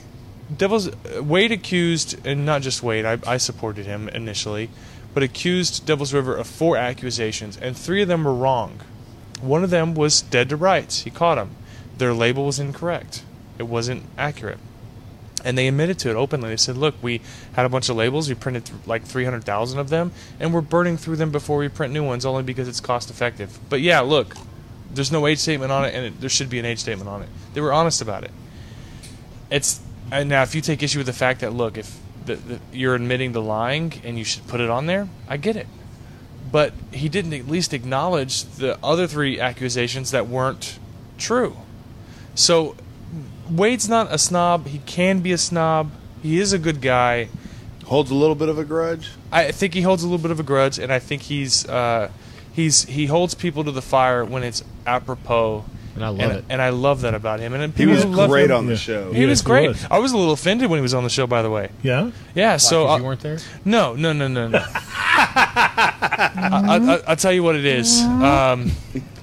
You guys asked him what his top bourbons are for the price and right. all these different things, and you actually read through a list of an article that said That's these. right. Yeah, you didn't ask me or Alan any of these things. You never asked us what our We've been on the favorite show cigar a or- dozen times More since than that. I think before. we're like 20 more Yes. Oh my gosh! I guess interview you're- jealousy. You- I Yeah, guess look, you're- yes. I A guess little- you're going to have to return then. You asked Wade all these questions, and you never asked our opinion. And I right. thought. I just want to point this out to the I listeners. think at one point you called him an expert. I was like, whoa. This Are we not? we call him the tater talk expert, I think. But yes, I just want to point this out to listeners. By the way, sometimes it's when you get to segment 5 that the really juicy stuff comes out. Sure. We've had a And little so, bit to drink. It's congratulations for staying with us to segment 5. It's time for reviews, is all I'm saying. Yeah. So, all right. So, we will get to this because actually that would be a great show. You guys listing your favorites, and I think maybe what we should do is one of those things where we all That would be a very kind of poignant list our show. favorites. I'm happy to And- give my and, top 5 and my worst 5. Okay, but let's save it. That's another show.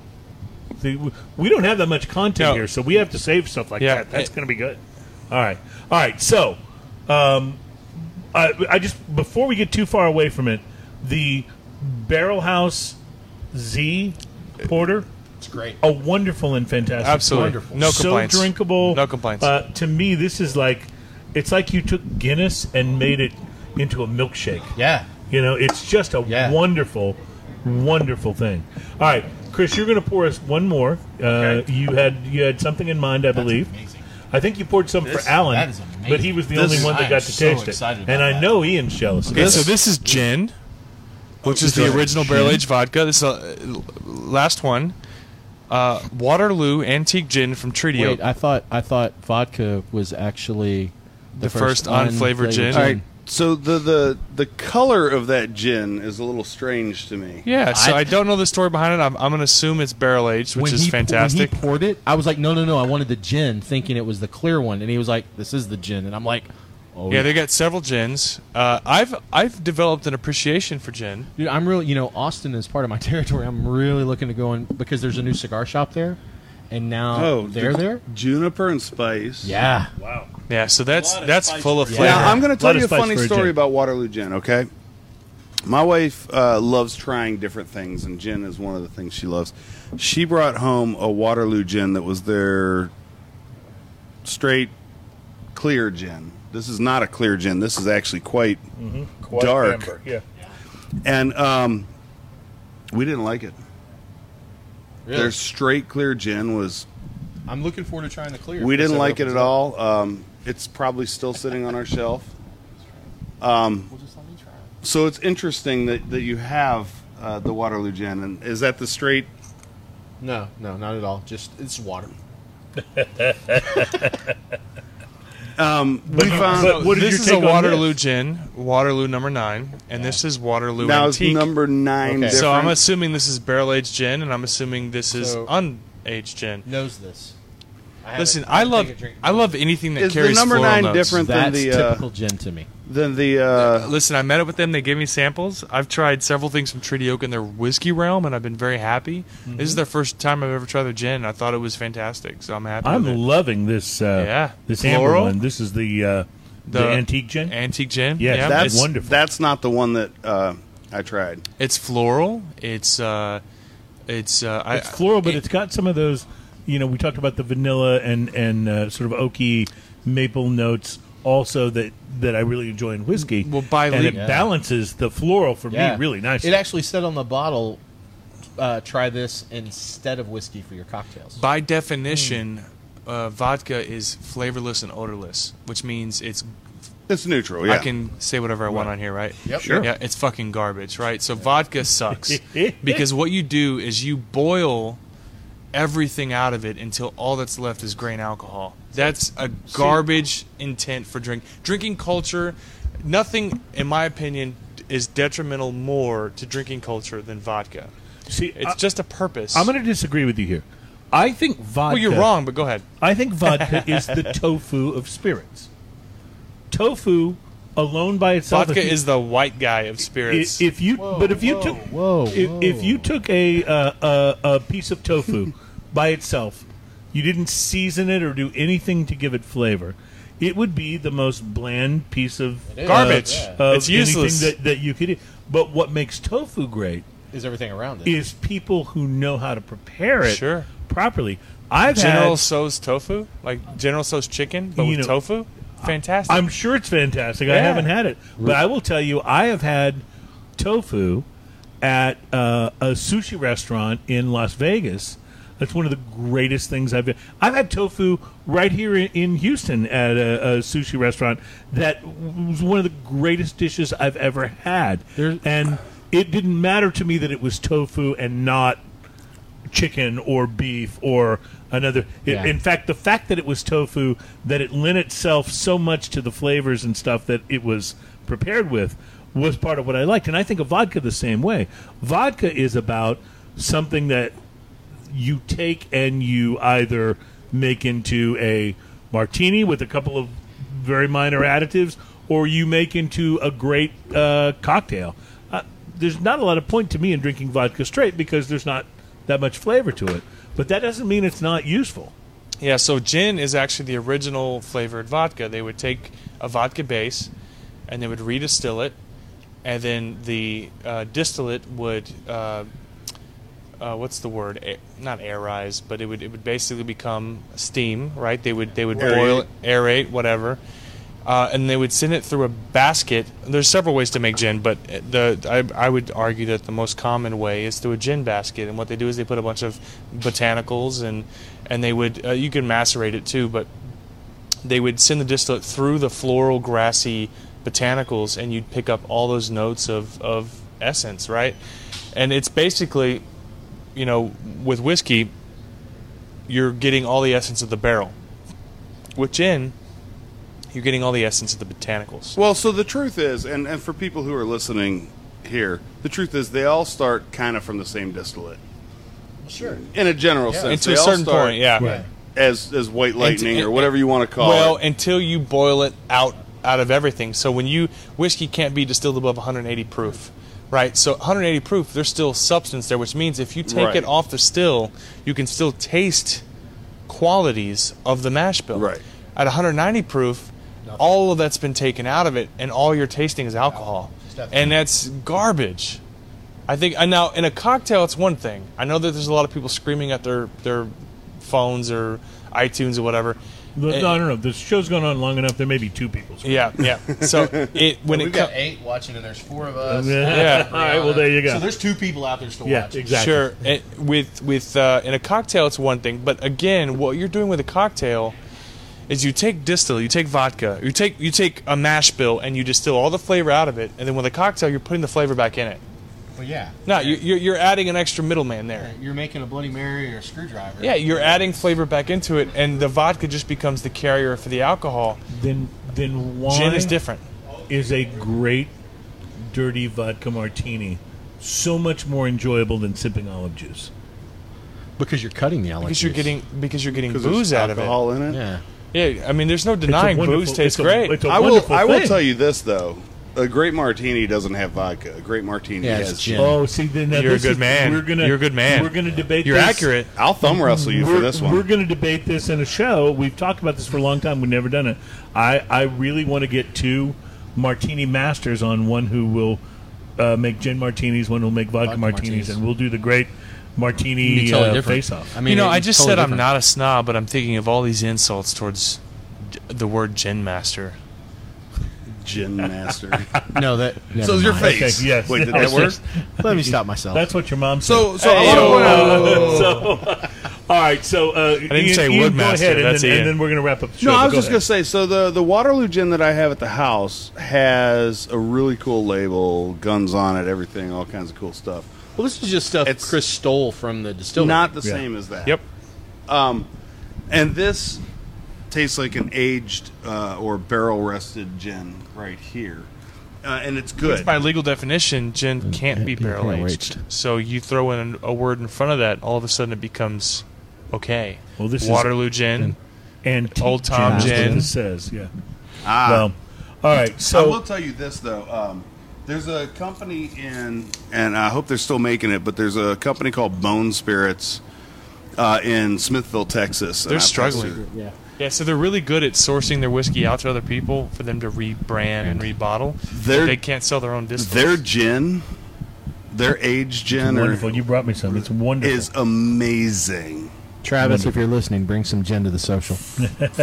All right, so we had more things I wanted to get into, but this has already been an epically long show, so I want to wrap it up. This is not epically long. 100 was epically You'd long. be surprised at how close this one is to 100. Are we really? Yeah, you'd be surprised. Fudge me. So, guys, first of all, I want to Going thank on you 4 hours. for being guys that no one cares about. It's always so much fun having you on the show, and we go way longer than we should, and it's a wonderful thing because we're enjoying the conversation so much, and the spirits and beers, of course. But Alan, I do want to, before we close up, I just want to take one more opportunity to congratulate you and EP Carrillo on the Amen. success Thank you. of Amen.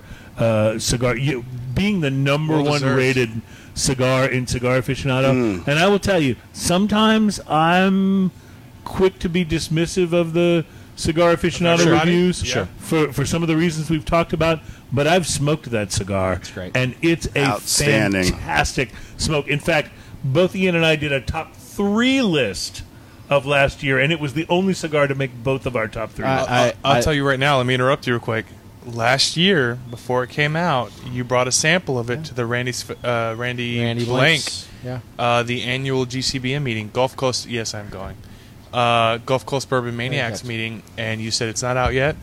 You guys are the first people in the state and one of like half a dozen in the United States who tasted it. And you told me back then this number is one a cigar. number 1 contender. Yeah. Yep, and it won. It won. You know, I've said it 100 times. I'll say it again. It's Larry. I've said it. I'll say it again. Ernesto is one of the best blenders on the planet. He worked on this believe it. cigar for so long. This cigar was not in the works for months. This cigar was in the works for years. That's great. And Tell everybody exactly which cigar it is, by the so way. Encore, it's Ernesto's crown jewel. We had La Historia as E.P. part of the Carrillo. E.P. Carrillo, Ernesto Perez Carrillo. He worked on the cigar for years and years. And the tobacco, the wrapper, he got it. And when he got it from Nestor Plasencia, Plasencia is the largest grower and seller of tobacco in the world. And he said, "This is what I want, and I want all of it." And he just smelling it, smoking a little, but he knew there was more to it. He had to do more to it. And he came up with budge. So there's a particular term, and I can't remember what it is, but basically, this tobacco, when it's aged, is laid in palm bark. And so this tobacco is they basically layer a burlap sack, a box, whatever you want to call it, and they put the tobacco in, and there's palm bark all over it, and that palm bark does something to It it. imparts a certain Yeah, and it characteristic, totally yeah. changes the characteristics of the tobacco. It's an old Cuban style of doing it. There's a word for it, and God, I wish I had it. But it basically changed it. And when Ernesto did it, and he aged it, and then he smoked it, and he was like, "This is it." And when this cigar came out, I was like, "This is number 1." Just like he said at Randy Blank's. And, you know, that group that I brought that cigar to, they were the first people in the United States to smoke the to Encore. smoke that cigar outside of those of us that worked for Ernesto. Wow. We got to smoke it back in January, but it is a phenomenal cigar. And I'm one of those that I get frustrated with ratings and reviews and stuff, especially when you've got a cigar that comes out that's a limited edition cigar and it gets number 1, or a cigar that not every shop can carry and it gets number 1. It's very hard for people to find. This is a cigar that's got 4 sizes. And it's readily available. I mean, it's here in Stogie's. It's in the humidor right now. You can go to so great. any of the shops I love saying this. Any of the shops that I allow to carry it, because as I'm the snob. yeah, I was just about to say. so as one of Ernesto's chosen few, I get to decide in my territory who gets to carry it and who doesn't, and not every shop gets to carry it. But you know, find it, go out, smoke it. It's worth it. They wouldn't have put it on their top 3 if it wasn't a great cigar. Well, congratulations And I appreciate it, once guys. Thank again. y'all so much. And Ernesto appreciates it's, it. You know, it's definitely an experience that you should have. Hold on, before we go, we got to hit on one thing. And I know we're already running super late. You got something in front of you there that no one's talking Well, about. yeah, this is gonna be a long discussion. I think we're Yeah. gonna have to save this. Yeah, have to save I'm that with for you. another I'm with episode. you. Okay. I hate to do that, but I think we I'm have to with save you. it because it's I'm going to in be a very agreement. long I just saw it discussion. sitting there, and I was like, we talked about this so much in the beginning. Well, it was part of what I- we intended to discuss on the show today, but now everybody's going, what the hell are they talking about? Completely self-serving too. I want to do a shameless plug for myself. I am riding in the BP MS 150 Are you? this year. Congratulations, man. I that's ballsy. I've done it, but I haven't done it in about 10 years. I think you should jog it instead of riding it. There are people that do it on a unicycle. This is a ride from Seriously? Houston. Like, yes. is that a joke or No, I'm 100% serious. This is a ride that goes from Houston to Austin on a bicycle, and the minimum to get into this ride is you have to raise $400. I set a goal for $5,000 to see if I can come up with as much of that as possible. This is raising awareness and towards research for the MS Society, and also over at the New Potato here in Houston, Bell's Brewing and the New Potato got together, and if you go there and you buy any Bell's beer, $1 from that purchase goes into my BPS MS 150 That's awesome. fund. If you don't make it, do we get a refund? Oh, I'm going to make it. That's not an issue. I'm going to make it. Or just another beer. Well, let me put it this way. I've been training quite a bit, and I can do 60 miles, okay? And if you can do 60 miles, you can do 100, which is pretty much the first day. But it's, I was going to say it's 2 days. They split it. It just hurts after 60 miles, so I'll get through it. That's not a problem. Hopefully, I'll train enough to where it doesn't hurt so bad when I get there. But what I would like to say is if anybody out there would like to put towards the MS-150 fund, you can look it up under my name, Ian Barry. You should be able to find it on the website, and I'll post it on my personal as well. But you can just directly go donate in my name towards the fund, and it shows up as mine. I'm also riding on the Eureka Heights MS-150 team. They've put a team together, some great guys. They're doing a whole bunch of charity and benefit events going on, including a car wash and some other things. So I just want to say, if anybody out there wants to put in for that, I would be absolutely joyous to receive that and have that towards my fund on the ride, and I will make the end of that ride. Good luck. That's awesome. Are you going to block my lanes of traffic while you're driving? Oh, yes. It's Yes, part of the plan. If you Dude, drive... are you going to be like in skin tight pants with a water bottle and? Oh, yeah, and I have a whole Peter Pan gear set up. Yeah, it looks great. I was fixing to I'll donate. wear it on the show next time you're on. Well, as long as we can see your Peter, not the pan, I think we'll be okay. I was fixing to donate $100 to your ride, but I can't do it now. I'm just going to ride it in Speedos. No, I'm not going to do that. Bet I'll do $200 if you ride that ride in Speedos. He's too sexy for his shirt, not to mention the Speedo. You should see the Speedos. So. Please, let's not. All right, well, I just wanted to put that out there. Thanks, everybody. Ian, thank you very much. And Houston Whiskey Social. Absolutely. This is why I mentioned it back in the first segment. Because we forget about it by now. Yeah. See y'all Saturday. It's going to be awesome, and we'll see you there. Look for us. Thank you guys for being on the show today. Thank you so much It's for having us. always so much fun having you on, both of you. Whether one of you crashes the show or whether we have you both on by design, just like this. And as always, it's been a pleasure. Thank you guys so appreciate it. much. We love you Smoking guys. and Toasting Thank you so 132. Thank you guys. Cheers. And as we go out, cheers. Cheers.